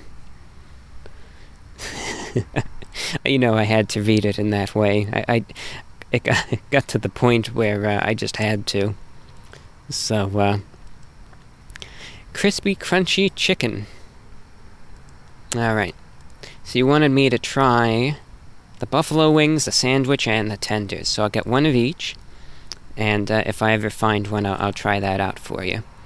So thank you for your suggestion. Now, in all seriousness, I mean, if you want to be upset at me for not trying it, I mean, that's your prerogative, but, I mean, I try to review things based on demand, and, of this chain I haven't seen any, but that's not to say that I will never review them. We hear from J.D. in the San Fernando Valley, I guess that's in California if I had to guess, who said, "The other day I randomly remembered and laughed about the day the world was supposed to end in December of 2012. I am curious to know what you were up to on that day, if you were aware of it. Were you also frozen in fear in bed as the clock struck midnight? From JD. Thank you, JD, for checking in. The end of the world back in 2012. I remember that day. It's interesting. 2011 and 2012 were both years upon which there was an end of the world, some sort of prophecy or scare, and neither of them were taken seriously. I remember in 2012 it was because of the Mayan calendar, and I don't think many people really cared much about it until a few years prior. In 2007 or 2008, there was that horrible movie made called 2012 that, at first I remember seeing the trailers and the commercials for it on television, and it really did get people talking. Then I remember once I watched it, and I don't know if it was just for me or if the CGI was actually that bad, and the movie was actually that stupid, but it sure seems like it to me anyway. And I think nowadays, if I look at it with the right frame of mind, I'd actually find it rather funny and entertaining. But I remember at the time, when you... Because here's the thing about movies, I think it's all as to how you approach a film. If you watch it with the understanding that it's going to be bad, I think that you can kind of have a positive and pleasant mindset and have fun with it. And could kind of be like MST3K, if you remember that. You could have fun with it. You honestly could. I like doing that personally. But if you go into a movie with this expectation that it's going to be really good, and you have all these hopes for it, and then you realize how bad it is, you can't help but feel a bit disappointed and critical of it. And that was one of those things. I just thought, this is god-awful. And I just thought it was going to be better than it was. So, that's just my take. I mean, it's one of those movies that any realism, goes out the door immediately, and you have to take that into account. Otherwise, the day itself, the funniest thing, I only remember the day because years beforehand, after that movie came out, I was thinking about it, and I was thinking, what if the world actually does end then by this minuscule chance? Of course it didn't, and come 2012, I actually forgot what day it was supposed to end on, and I only remembered at the very end of the day that the world was supposed to end when I realized, I guess it was supposed to end today, and I completely forgot, and, well, it didn't, so there's that. So that was 2012.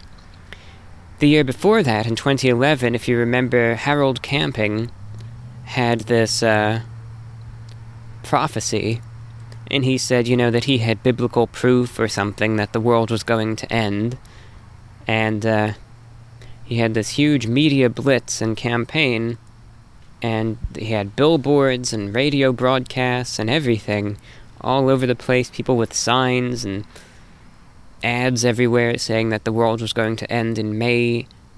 I think it was May. It was late May, mid to late May 2011. And that I was actually a bit more aware of. Not that I thought it was going to end, but was just interested in that. Of course, it didn't end. But I remember that. And Harold Camping, he used to have a huge presence on the shortwave. He's deceased now, but he ran a religious ministry called Family Radio. They're still around. You could hear them a lot on the AM radio these days, AM and FM.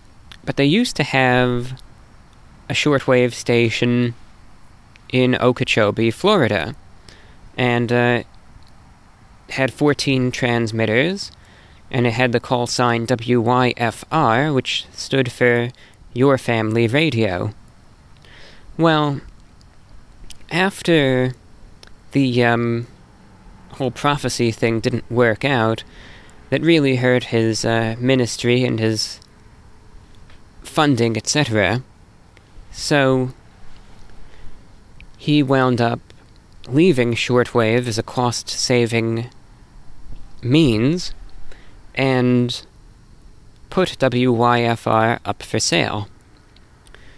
So he put it up for sale in 2013, and a station located in Hialeah, Florida, which goes by the name WRMI, took the opportunity and purchased it. And before then, WRMI, they just had one 50-kilowatt transmitter, again in Hialeah, Florida, which is very close to Miami. And they purchased the WYFR facility in Okeechobee, Florida, and now that facility is known as WRMI. And that is the main facility that I use for broadcasting VORW to a worldwide audience. So, in some way, my broadcast is connected to all of that. Not really, but the transmitters that I use now were once used by Family Radio, definitely back in 2011 to propagate those end-of-the-world claims and rumors. So, now Family Radio, they have an extremely, extremely small presence on the shortwave. All that's left these days are one broadcast targeting Cuba and Central America in Spanish, and that's it. So they used to be huge, but now they have a very, very tiny shortwave presence, and like I said, very small. They mostly focus on AM radio these days. On to the next email. We hear... Let's see.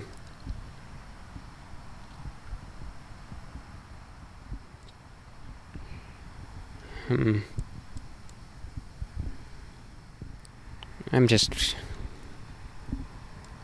don't know. No, forget this one. I'm going to omit it.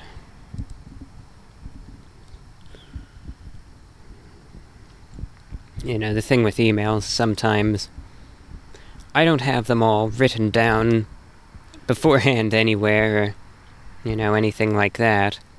So, oftentimes I just kind of mark them down at one point, and then the next time I see them is when I'm at the microphone right now.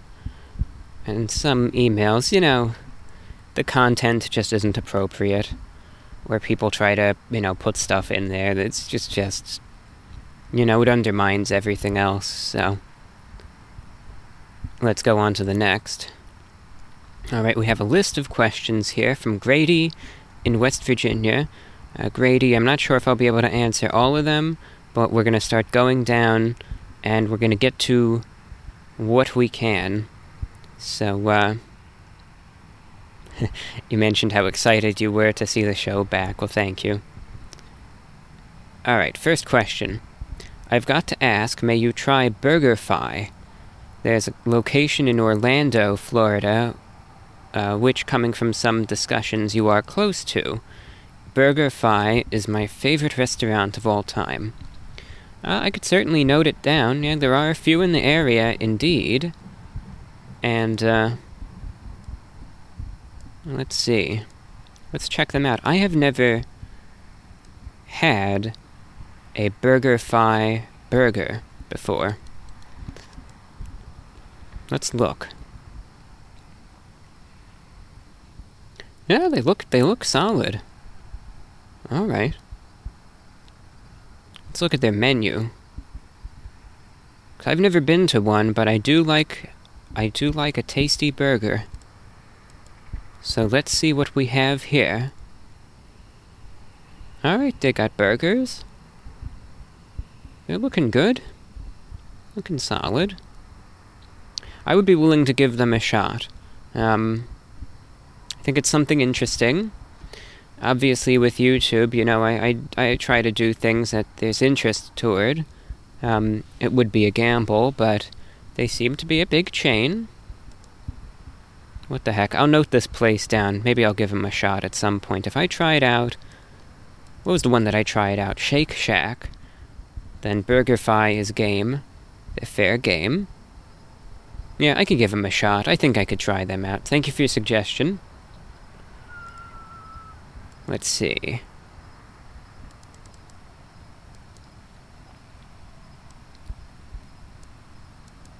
All right. You say... Have you ever thought of doing product reviews? I believe you'd be really good at it, and I'm guessing that you could gain a number of viewers. It's certainly something that I would be open to. Obviously, there'd be a slightly different formula to it in terms of, in terms of assessing things, and it would have to be something that I feel like I could competently do. For instance, I wouldn't want to try to give a review of a smartphone because I don't even like smartphones to begin with. It's a topic I'm going to avoid talking about right now because it agitates me very much. At the moment, I'll talk about it a bit more, probably in the next show, and that ties directly along with planned obsolescence and how much I detest and oppose that with every ounce of my being, but we'll talk about that more in the next one that I do. The thing with smartphones, is that it's not something that I know that much about. So, sure, if I were to get a smartphone, a new one, say, and do a review of it, I could certainly find things to talk about, but I am not an expert, and I am not someone who I feel like people could trust with an informed opinion about these smartphones, because I myself know nothing about them. So I would want to review things if I had to do product reviews, things that I could definitely talk about. Obviously, I could do reviews of shortwave radios, for instance, and easily I feel like I could competently and accurately discuss those, or things that are basic that you don't really need any sort of, extremely well-informed opinion about. Things that are just very basic, I certainly could. I could really review everything here before me. I could... Heck, I have a little tissue here, because sometimes I'll get a little bit of a runny nose outside, and it's good to be able to take care of that, so I could review this tissue in front of me, and all of that. There's things that I could do, obviously, but certainly something I could think about. Here we go. Next question, you say, I decided to make my own podcast from inspiration of yours. I absolutely love it, and have taken some advice from you. My question is there any more advice that you can give to me or any other fellow podcasters? I think it's a circumstantial thing. If you had any specific questions, you could feel free to ask them, and I could certainly impart what thoughts I can. One thing I will mention, though, that I probably haven't, at least recently, is people just are how they are. And, you're gonna, if it gets out to enough of an audience, you're probably gonna run into some very supportive, wonderful folks, and you're going to run into some very nasty people as well. This is the thing, and it's not what people want to hear, but I think it's the truth.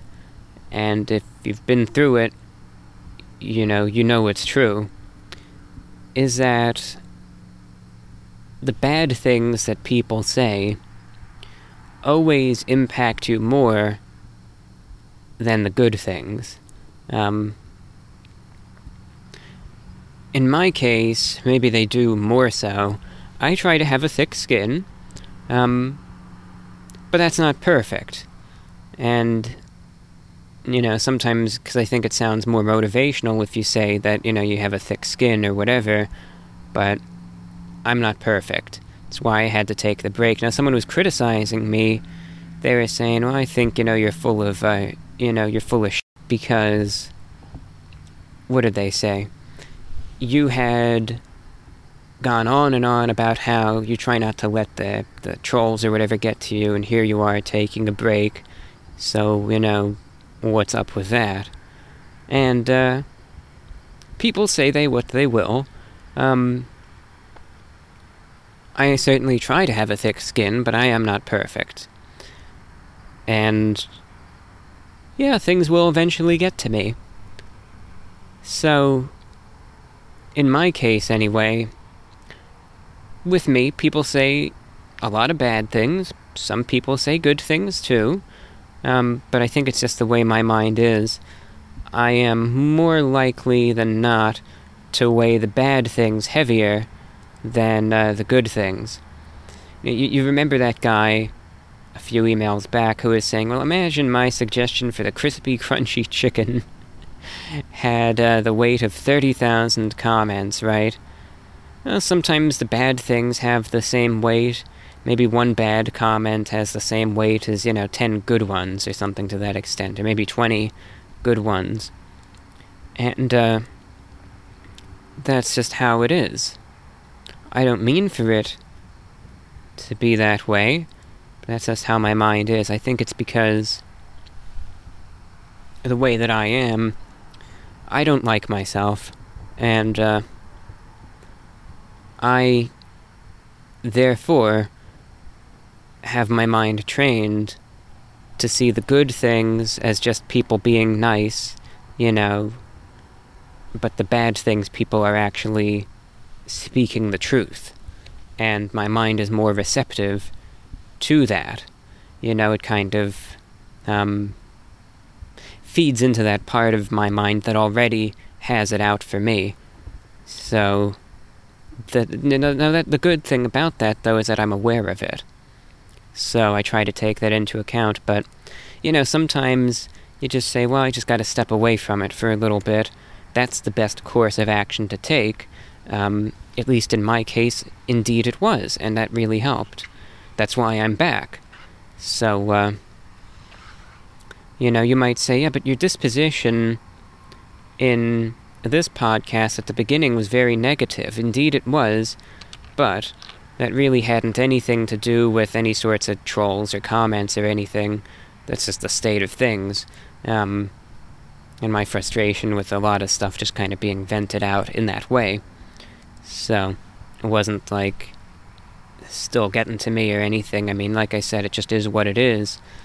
But, one thing you just need to be ready for, if people start giving you a hard time, everyone's different, but, understand that sometimes the bad stuff, it's just gonna hurt in a way. And there's no avoiding it. It's just going to happen, it's going to hurt, and you just have to try to press on as best as you can.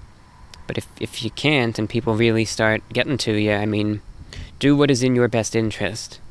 That's my advice. This year, I did what was in my best interest. That was the right thing to do. People are going to be pissed about the decision I made with the Average Day video, despite all the caveats that, there's still going to be non-food related stuff. Regardless, people don't want to hear that, but that's a decision made in my best interest. Sometimes decisions made in your best interest may not necessarily be understood or respected by those around you, but you have to do what's right for you. So, stay true to yourself, and you will know. We hear from Stephen in Alaska, who writes, "You often talk about your current climate in Florida, as well as your previous one, New York." Excuse me for a minute, I'm going to grab some water. Alright, I'm sorry for that interruption. I just felt like I needed to get some water. My voice was getting a little bit dry, and I also took a cough drop. But pleased to say that I am back, and not better than ever, but in good shape. In good shape indeed. So let's find that email, because I feel bad. I feel like I just started it and then I left. Okay, here we go. I believe we had the one from Stephen in Alaska. You often talk about your current state. Sorry, let's redo that. You often talk about your current climate, Florida, as well as your previous one, New York. How was it for you to acclimate to the huge difference when you made the move? Do you find that when you go back and visit New York, you feel like the cold weather seems colder? I live in a fairly cold state, but visiting warm places often. I always find myself wondering what it would take, or what it would be like to reacclimate my body to a completely different climate and temperature than what I am used to. On a side note, I always thought it was Megan Thee Stallion, with the pronunciation having a long E, like teeth. Yeah, that's exactly how I just pronounced it, because that's how it naturally seems. But I guess they say it as Megan the Stallion. So he said hearing me mention it was a surprise. Loving the new shows and videos. Thank you for everything you do. Right, thank you, Stephen in Alaska. A good question, and I would say especially good coming from a listener in Alaska. So, here's the thing with me. I get sensitive to cold temperatures. Now, that's how I've always been. That's how I've been my entire life. Over the last few years, for a variety of reasons, that feeling, however, has only gotten more intense. So intense, however, that even on a 90-degree day, I still may be freezing cold. With that understanding, however, I have realized the following. It really doesn't matter where I'm going to be, because I'm just going to be cold no matter where that is. And with me, I realize this now. I didn't at first. At first, I thought that... But because here's the thing. I can cite recent experience to back this up. I thought that being in Florida, this sort of sensitivity to the cold would be diminished. It is not. And having been in New York for a while, earlier in the year, during winter, mind you, I realize now that it doesn't matter, and it's just the same everywhere. So, for me, in terms of acclimation, there's not a whole lot that I can do, because I'm just going to be cold no matter where I am. That's why, here in Florida, I'll tell you how I'm feeling right now. Tonight is an unseasonably warm night. As a matter of fact, let's look at the National Weather Service office right now, and I'm going to give you a temperature reading. So right now, it's 74 degrees outside, and again, a rather warm night, all things considered. Here we are, the 12th of December. I am wearing a 3-piece suit, long-sleeve shirt, so, a number of layers. I have the jacket on, I have a vest that, again, is pretty high cut, so there's a lot of coverage, and, I'm all layered up. I am cold right now. Mind you, a 75-degree night, 3-piece suit, long sleeves here in Florida, and I am cold. My hands are absolutely freezing right now, and they feel... I'm just putting it up to my wrist, my right hand to my left wrist, and they feel frigid. They feel like they are ice, like ice cold. And my feet feel the exact same way. And the rest of my body, underneath all of these layers, feels temperate at best. So mind you, this is on what would be considered by many, really at almost any time of the year, to be a rather warm night. I mean, 74, 75 degrees right now, and absolutely freezing I am. That's why I am wearing a 3-piece suit and still cold. I know I could throw in my long overcoat and gloves right now, and probably a scarf, and I'd still probably be a bit cold. So as a result, this is probably how I would feel, maybe slightly colder, but I mean, I would still just feel cold if it were 40-something degrees, and, I mean, it would get to the point of discomfort, though, I think. But what I'm trying to say is that I realized when I was in New York, I felt slightly colder than I did here in Florida, but not by a ton.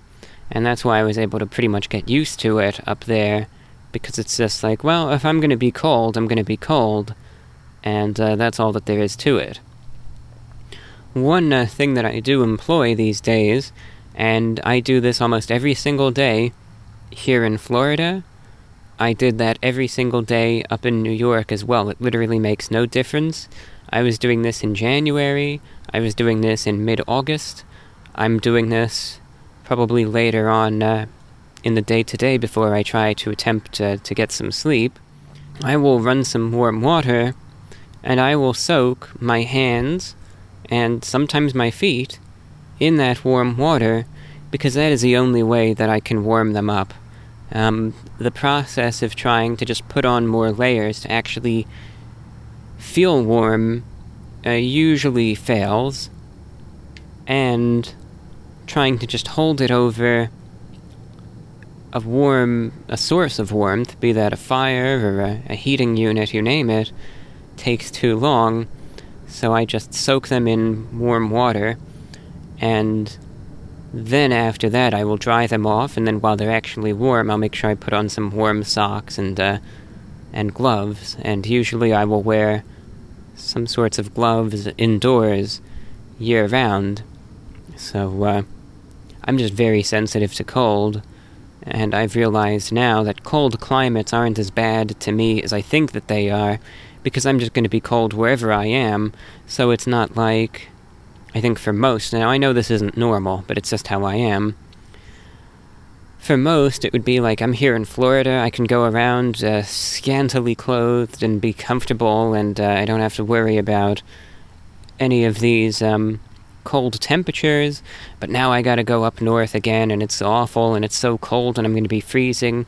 Here I am, freezing cold, wherever I am, so what difference does it make, you know? That's how I feel. And, I remember once, back in, maybe it was 2018, I had to go into some store somewhere, and, it was July, and it was probably 100 degrees outside, and I remember I was wearing, you know, one of my usual outfits. It was just all black. I had on, you know, black pants, a black vest, with a black cardigan sweater over all of that, and then, you know, a shirt and tie, of course. I was walking through the parking lot with that, you know, with my sunglasses and what have you. I remember, though, there was this guy in a tank top and shorts walking by. He just did a double take looking at me, and you could tell it wasn't that he recognized me or anything, but it was like,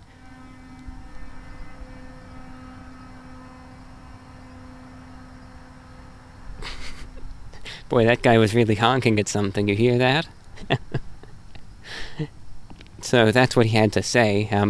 That's the new form of censorship that I'm employing in this show. Yeah, I'm joking. That's actually kind of funny, though, that it timed out that way. It's, anyway, it was this look that he was like, I can't believe that this guy right here, on a 100-degree day, is wearing all black and all of these layers right now. You know, that's what it was like. It was like, I could not believe to see a guy here wearing this formal layered attire on a hot day like this. but that's just how I am. Sure enough, I was comfortable outside in that attire, and even more so when I walked into the cold, air-conditioned store, and I was very thankful that I was dressed as I was. Now that may beg the question, well, in this case, I bet you have the heat on perpetually indoors, right? No, believe it or not, I keep the indoor temperature. I just deal with the cold. That's the thing. I don't necessarily try to adjust the temperature accordingly, but plus I like having a low electric bill anyway. So during the daytime nowadays, I set the air conditioning. Now it changes based on the time of year, but these days I have the air conditioner set during the day at 72 or 73. At night, I actually put the heat on to 64. And I will let it get that cold. I just don't give a damn anymore. It used to not be that way, but I just say, forget it. What's the point? If I'm going to be cold anyway, let's just save a couple bucks while we're at it, because what does it matter in the end? I can put the heat to 70, and I'd be just as cold as I'd be if I had the heat to 64. So, what's the point? Let's just save a couple bucks and not bother with it anymore. So, I just say, don't even bother with the heat. I don't. I mean, obviously, just common sense stuff, but many nights it has gotten into the 40s here in Florida, and I just don't turn the heat on. I just let it get as cold as it does. And, it is what it is, but that's worked for me anyway. I think so far in the fall, I've had the heat on one night, and that was it. So I'm going to keep the streak going as long as possible, and that's just how it's going to be with me from now on. And that's just what I do. Good question. I hope I get the name right, and I apologize if I don't, and please correct me. I understand, I never mean any ill will if I get the name wrong. I just try to the best of my ability. A listener in the UK is corresponding who goes by the name Leonie. That's Leoni, so I don't know if that's Lenny or Leonie, or another variant, but understand, I just apologize if I got it wrong. Anyway, you're right. I want to acknowledge that I know you don't get around to answering everything. However, I remember you saying that you read everything. Given you hopefully read this, I'd like to thank you for the company you have provided me, and I'm sure many others this year. Like a lot of people, I found this year extremely challenging, and I'm grateful for your broadcasts you have provided. 3 questions. Has your sleeping situation changed since your last update? I'm not exactly sure when you said this, but I remember you once talking about your alternative sleeping schedules. I'm a night owl myself, and have never in my life been able to maintain a regular sleeping schedule. Every so often, I think about you sleeping 2 hours before waking up and repeating. This blows my mind, and I constantly think about this. I find it fascinating. Sometimes I get anxious about needing to be up early in the morning, and I just think, if Review Bra can function on that sleeping arrangement, I can surely survive on a few hours just tonight. I'd love to know how you're sleeping these days, and how you feel about it. Hopefully not too tired. So, first question. Now, I will add a correction to what you mentioned. I know exactly what you're talking about in terms of biphasic sleeping. And what I was talking about was, I was referencing, now this was probably on me, because this is the way that I am. A lot of things go through my mind, but my body only has its limits as to what I could actually spew out. And sometimes I just think I said something and then I never did. But I thought it, but I never actually verbalized it. So when I talked about that sleep schedule, it was in reference to a schedule that I kept in late 2014 and about the entirety of 2015. So it was in reference to past events that I largely maintained that particular schedule. But indeed, for that time, for maybe a year to a year and a half, I consistently, night after night, would sleep per 24-hour period about 4 hours. And exactly like you said, what I would do, I would get up at maybe around 6:45 a.m. I would start the day off with an energy drink, guzzle that down, then at around 8 a.m., have maybe a small 8-ounce coffee. Then at noon, I would have a 16-ounce coffee. At 3 p.m., I'd have another 16-ounce coffee. At 4 p.m., I would go to sleep, and I would remain asleep until 6 p.m., so 2 hours. Then I'd have something to eat. Probably have more coffee or a caffeine pill. And then I would be up through the night until around 4 a.m., whereupon I would sleep maybe from either 4 a.m. to 6:45 a.m. or from 5 a.m. to 6:45 a.m., and rinse and repeat. Certainly not a healthy thing. I think, honestly, all the caffeine that I took was more unhealthy than the lack of sleep, truth be told. But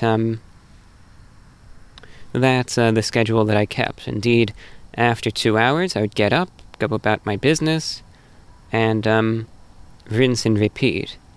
But yes, that was a real thing, and I did that again consistently for a significant period of time. I think that's proof, though, that biphasic sleeping is possible and that it can work. So there you have it there. Now, presently, I'm actually shocked. Normally, I just sleep for as long as I do. I get up when I get up, and my sleep schedule jumps around the clock. So normally it would be, I might wake up at 6 a.m. I'm just giving an example. A week from now, I'll be waking up at noon, because I'll go to sleep a few hours later each day. Then in 2 weeks, I'll be going to sleep. Then in 2 weeks, I'll be waking up at 6 p.m., etc., etc., and it's just perpetually moving around the clock. But there's one thing that I never liked about that my body would constantly skip around, and the thing that I didn't like about it is that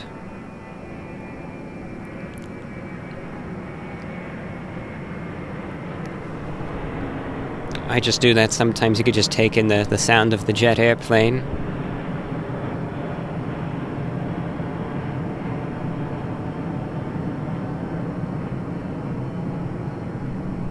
Wonder where they're going to. I still have my train of thought. Let's look this up right now. Let's go to Flight Radar 24.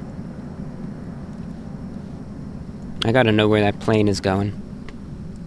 Let's look this up right now. We're finding this plane. We're just doing it. Alright. We've got the map open. Let's find this. We're finding it. Okay, I see it on the radar here. American Airlines. It's going to Dallas, Texas. So there you have it. It's a Airbus A321. So they're going to Dallas. Hope they all have a lovely time out there in Texas. Alright, that was the plane in question. Probably filled with people. Probably some traveling for business and some traveling, as they say, for pleasure. Hopefully they all have a good time.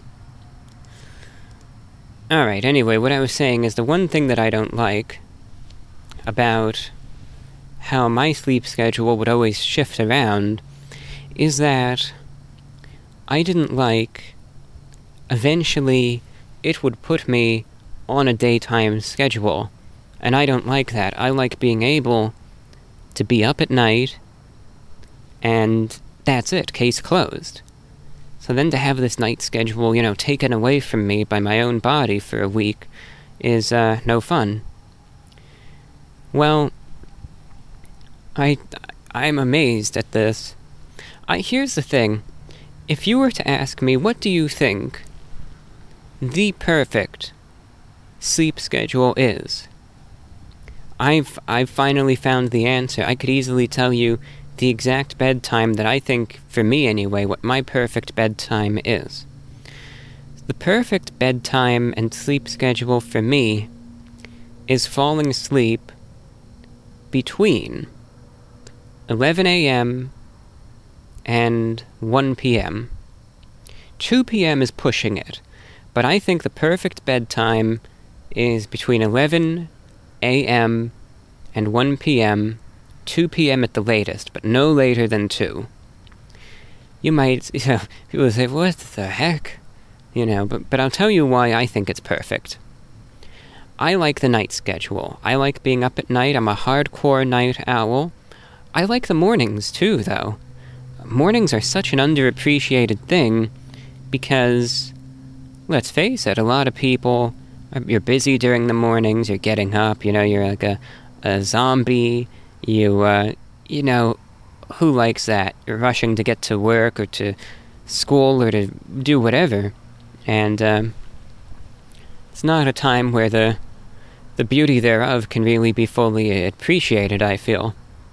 You gotta face the day, etc. You can't really take it all in. But I like the mornings. They're underrated. So here's what I do. For the last month, probably more, maybe a month and a half, I have actually been able... Yeah, it's definitely over a month now. It's probably a month and a half. I have actually maintained a sleep schedule consistently. I am shocked that I can, but I am able to. So here's what I do. I go to sleep at that time, and then my intention is to sleep no later than around, depending on the day, 8 to 9 p.m. On some days when I have commitments to do a radio broadcast, then no later than 7. But other than that, I'll kind of give myself to around maybe 9 p.m. or so. And that's how I'll sleep. So here's why I like this schedule so much, because think of it this way. What times of day do I not like? Right? If there is what do I like least, that if I could just sleep through it, I will?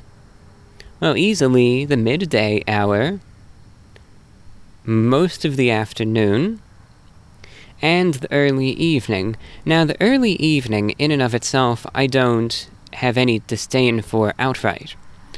The thing that I don't like about it, though, is that that's when everyone else is out and about, doing stuff, and things are incredibly busy and hectic. So, I avoid that if I can. Well, guess what? With this schedule, I sleep through all the bad stuff. I sleep through the afternoon, through the early evening. I still find myself awake at a time where other establishments are still open. I can still go out and get something to eat or get something delivered. Everything is still open when I wake up. So, and I'm not one of those people that says, oh, when I wake up, I need to eat, this is the thing with the breakfast food, right? I need to eat eggs or waffles. They say, oh, I need to eat this certain type of breakfast food. I need to do this when I wake up.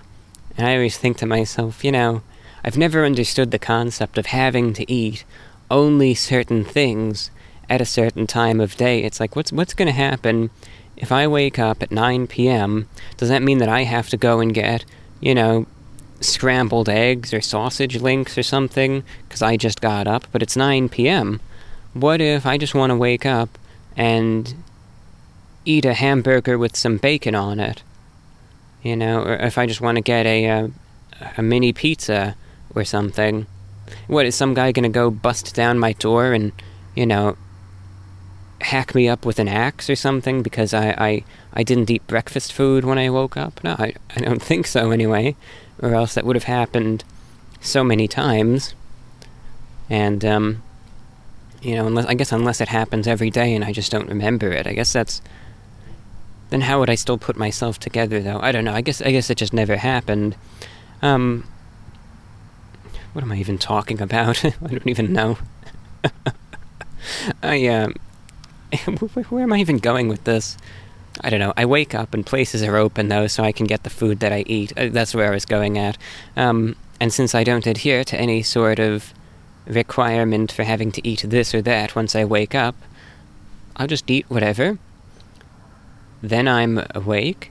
Through the night, I have my nighttime schedule. I'm able to enjoy the morning, the early morning, the sunrise, all that good stuff. I'm able, once again, to conclude my day during the morning hours, where places are open, once again, if there's any late work that I need to finish. And then I am able to comfortably retire during the midday hours when, again, the part of the day that I have the greatest disdain for begins. So that is the perfect schedule. Because also think of it this way, you are able to experience every part of the day.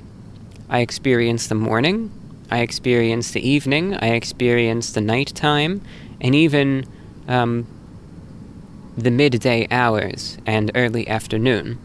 So I see this as the perfect sleep schedule. Now I know I'm speaking only for myself, but I hope people could at least see the logic that I use to describe it. I just really like it. So I've decided, because it really works out for me very nicely for a number of reasons, and I made the decision I am going to attempt to maintain it. And to my shock, I actually am able to. So I'm amazed I've been able to keep it going for a while now, and I'm going to keep it going as long as I can. So that's what I do. And otherwise, yeah, sleep schedules. You know, it's not that I'm able to I have insomnia to begin with, so it's a real pain to try to fall asleep. That's why it's a real feat that I could even do this. But, you know, it's variable every time I fall asleep. For instance, I couldn't even tell you how much... I know I remembered earlier, but now I don't remember how much sleep I got. I know the other day, though, I only got 4 hours of sleep. So this stuff still happens where I don't get much sleep. And I fell asleep at noon. I woke up at like 4:30 p.m. And I didn't really fuss about it. These days I accept whatever length of sleep I get. I just say, look, this is just how it is today, and that's that. And I grabbed the shortwave radio and got some listening in and, you know, went about my business. And some days I'll get really tired and, if necessary, I'll throw in a limited nap. I was going through some biphasic sleeping. That was just for exaggeration right there to emphasize biphasic sleeping. Now, if you heard that banging noise, I think it's because it's 6:14 a.m. right now and, you know, traffic is starting to increase in the area. But anyway, if needed, I could go to a biphasic schedule, and I was doing that for about a week, where I was just getting really tired, so I would take a nap for maybe an hour or two, sometime between 2 and 4 a.m., and that works out. And then I still get tired midday, so everything works out.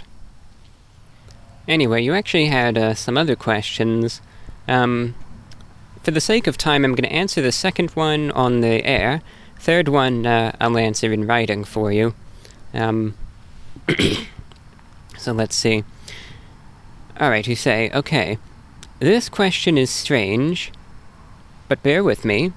I'm in the market for a shortwave radio, and I love combining practical interests with aesthetics, and I think a pink shortwave radio would be great for my home. I already have a Texun PL660, so I wouldn't even need for it to be functional anymore, although what a bonus if it was. Do you think this would be possible, or am I completely mad? Have you ever seen an interesting-looking shortwave radio, something kind of arty or different? I wonder if children's shortwave radios long time ago had more novel designs. Would love to know what you think. What do you think of combining an interest in this way? Do you think it's fun? Or are you against the yesification of shortwave radios? So those are my questions, and, well, thank you very much for your questions, fantastic ones at that, and it's a pleasure to hear from you. So, getting to the subject at hand, at least in modern times, I haven't seen a pink shortwave radio. That doesn't mean that they aren't out there, though, and I guarantee, from times long ago, I'm sure that there were. I mean, there had to be a pink shortwave radio that was produced back in the 60s or 70s, or maybe in the 50s even. I guarantee you. But honestly, in terms of, let's say, getting a more contemporary radio or anything that's pink, of course, by all means. So, none of that bothers me. For instance, I think it would just be stupid of me to have any other answer, because here's how I see things. I have my preference in terms of how things look. Granted, some things just are the way that they are, and at this moment, I can't do anything about them. But, in general, I like things that are dark. I like darker colors, I like black especially, and all of these, just dark stuff. I like those darker colors, and a darker atmosphere. So, that said, if I am to have my preferences as to how I like things, then why can't anyone else? Well, of course you can. It's easy as that. So, by all means, if you want a pink shortwave radio, what do I care? Then, I hope that there's one out there that you can get. And, doesn't bother me one single bit, you like what you like. It's not hurting anyone, it's not harming anyone. And, that's most important. So, nothing wrong there. And, in terms of unique shortwave radios, I know that back again in the 60s, and especially the 60s, there were some very interesting designs for radios, even in the 50s too. Just some fascinating stuff. But for some reason, I don't know why, but the most unique shortwave radio I ever saw, at least what comes to mind, is a Dunkin' Donuts shortwave radio. I don't know, it actually puzzled me a bit, because I was so taken back by it. I didn't know such a thing even existed. But, I remember seeing a video from someone in South Korea, who, he was showing reception, and it was a Dunkin' Donuts shortwave radio. It was like a piece of Dunkin' Donuts merchandise, all the branding and the colors and everything, and it was a shortwave radio. And I thought to myself, what the heck? I mean, what if, for a place like Dunkin' Donuts to do... And then I looked it up and I couldn't find anything about it, so I have no idea what that was, but it certainly got my attention. And, I mean, things like that are out there. Alright. I think we have enough time for, maybe 2 more emails we'll get to. I can see that. the sun is beginning to rise, and things are starting to get a little busier here. So I made up my mind. I said, I'm going to get the show done once I sit at this spot and begin reading emails. No dilly-dallying. So once I go inside, the show's done. So let's see. We'll mark off this email. We'll go with this one. And if we want to push the envelope, I'll throw in this one too. Okay, here we go. We hear from Alex, who says, "Glad the podcasts are back, even if sporadic. You mentioned AM radio sticking around until vehicles phase them out. I thought I would report that the car I purchased in 2019 doesn't have AM, just FM and Bluetooth. It also has built-in Spotify, but unfortunately you have to pay an additional $10 per month to use it, on top of your normal Spotify subscription. I love experiencing new technology, but I dislike subscriptions. Last year, I remember hearing about BMW releasing a subscription for heated seats, but if you stop paying, they will be disabled.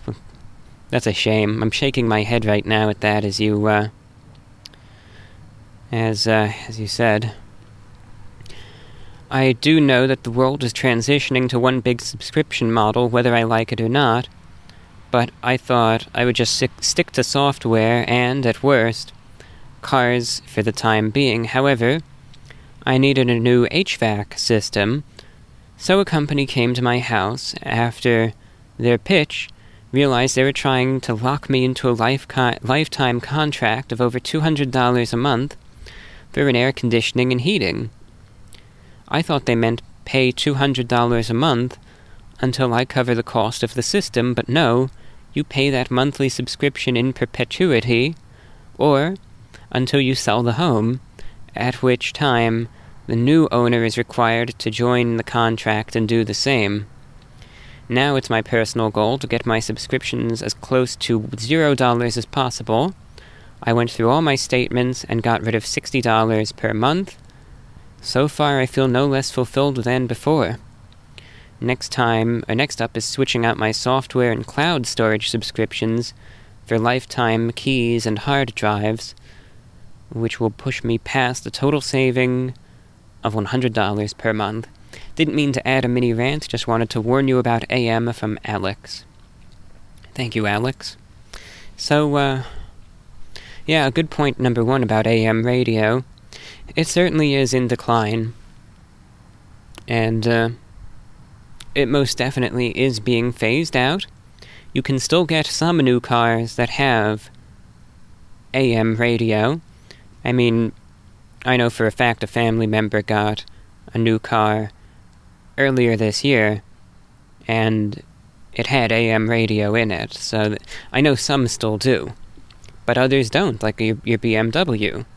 So we will see, but it definitely is in decline, no matter what. We'll just see how long it holds on for. The whole subscription thing, it's a shame.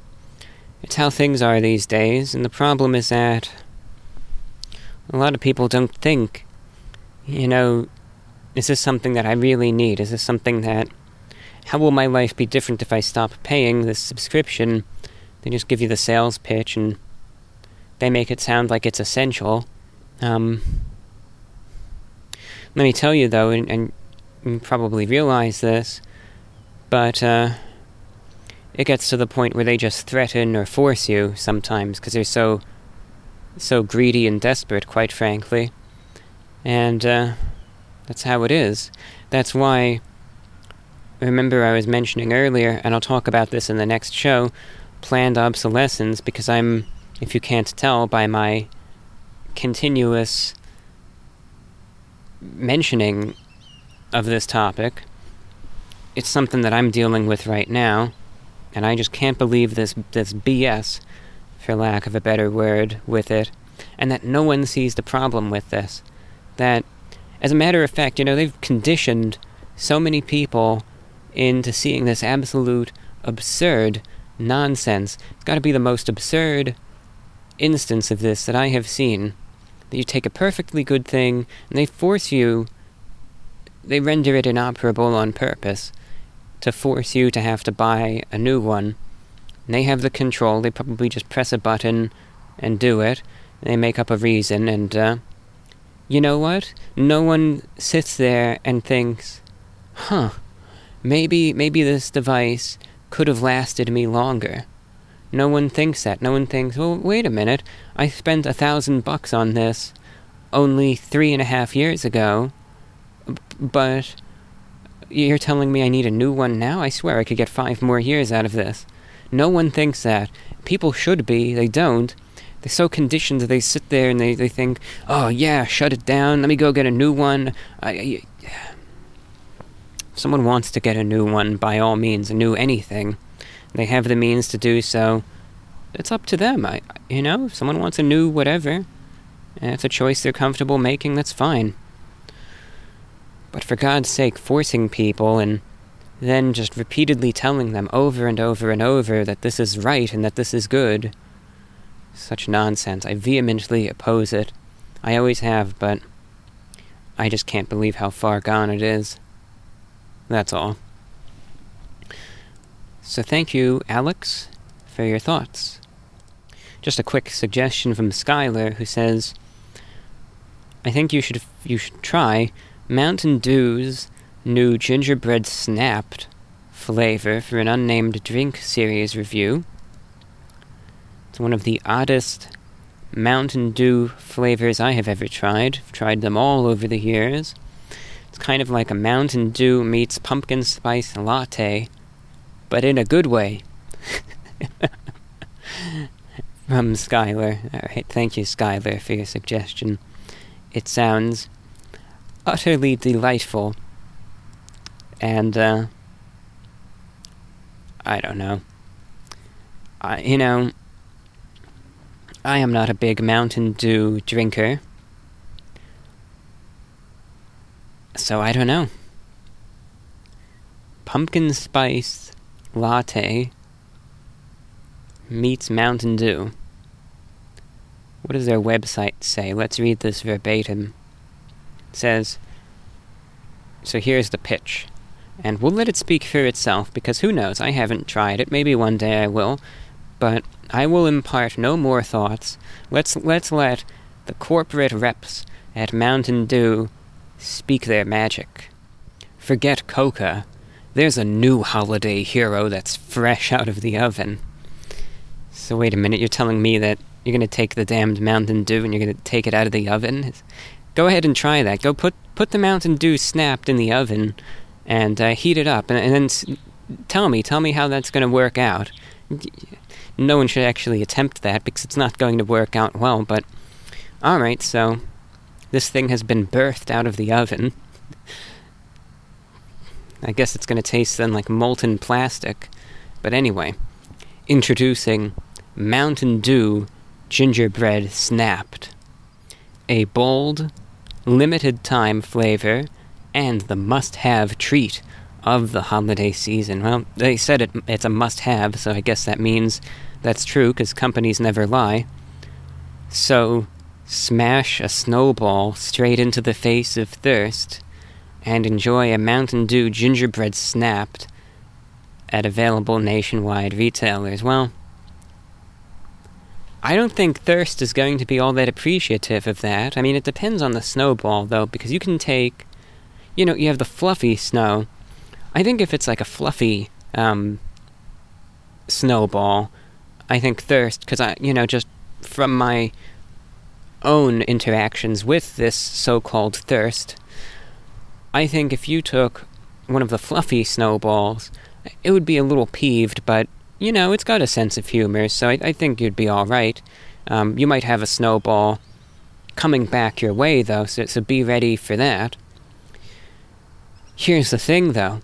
If the snow has been out for a while, and it's got some ice mixed in, and it is not a soft snowball, but it's rather solid and hard and chunky, and maybe has some, dense ice therein, and you smash that snowball into the face of thirst, it's not going to be good. Now, thirst usually rides around this time of year on a snowmobile, so, and that doesn't, yes, it rides around anywhere, even if it's not snowy. Just get ready to get run over with that thing, because that's going to happen. So bear that in mind. And then, even worse, if it's a yellow snowball, you're done. Let's not even go there. Remember that thing I was saying about an axe earlier? Yeah, that's happening. So, bear that in mind. Thank you for writing in. And with that, I think I'm just going to take any other emails and move them to the next show. Well, I know that this was a mixed one. It's a longer podcast, the longest one I've done since I took the break anyway, and stopped doing it months ago.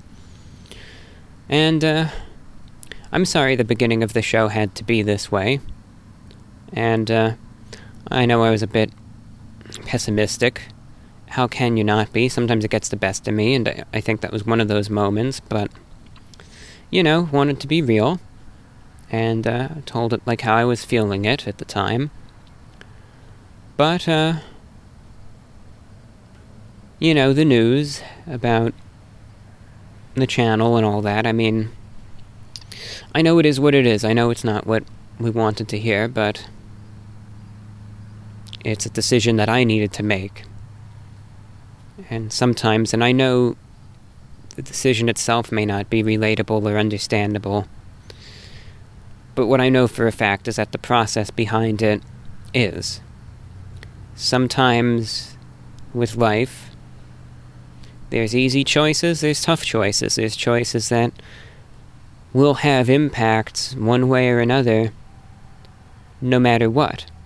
And I know every last one of us have had to make choices where we know that it's a no-win situation. We had to make the best choice that we felt was best anyway, but it certainly had its negative impacts. I just hope you know that this isn't one of those choices that I took pleasure in making. This isn't something that I sat there conniving, gleefully saying, "Oh, I'm so glad I'm taking this away from you." I feel horrible making this choice. I feel like I am doing every last one of you a disservice by making the decision that I did. But in the end, taking things into account, it's a decision that I feel I needed to make. But that doesn't mean I feel good about it, because I don't. And I'm sorry about that. I know that there's not much else that I can say. I'm sure for many of you it sucks. But understand those caveats that this show is back. Non-food related stuff, that's here to stay. I hope for there to be more of it. I'm just sorry it had to be this way. It's, the stupid old cliched phrase, but there's truth to it. It's not you, it's me. Well, that's how it is. It's not because of you, it's just the way I am. And I'm sorry about that. Any feedback is welcome for the next show, vorwinfo@gmail.com. And with that, I conclude this broadcast. Until next time, be safe, be healthy, and I wish you all the very best. Take care. This is VORW.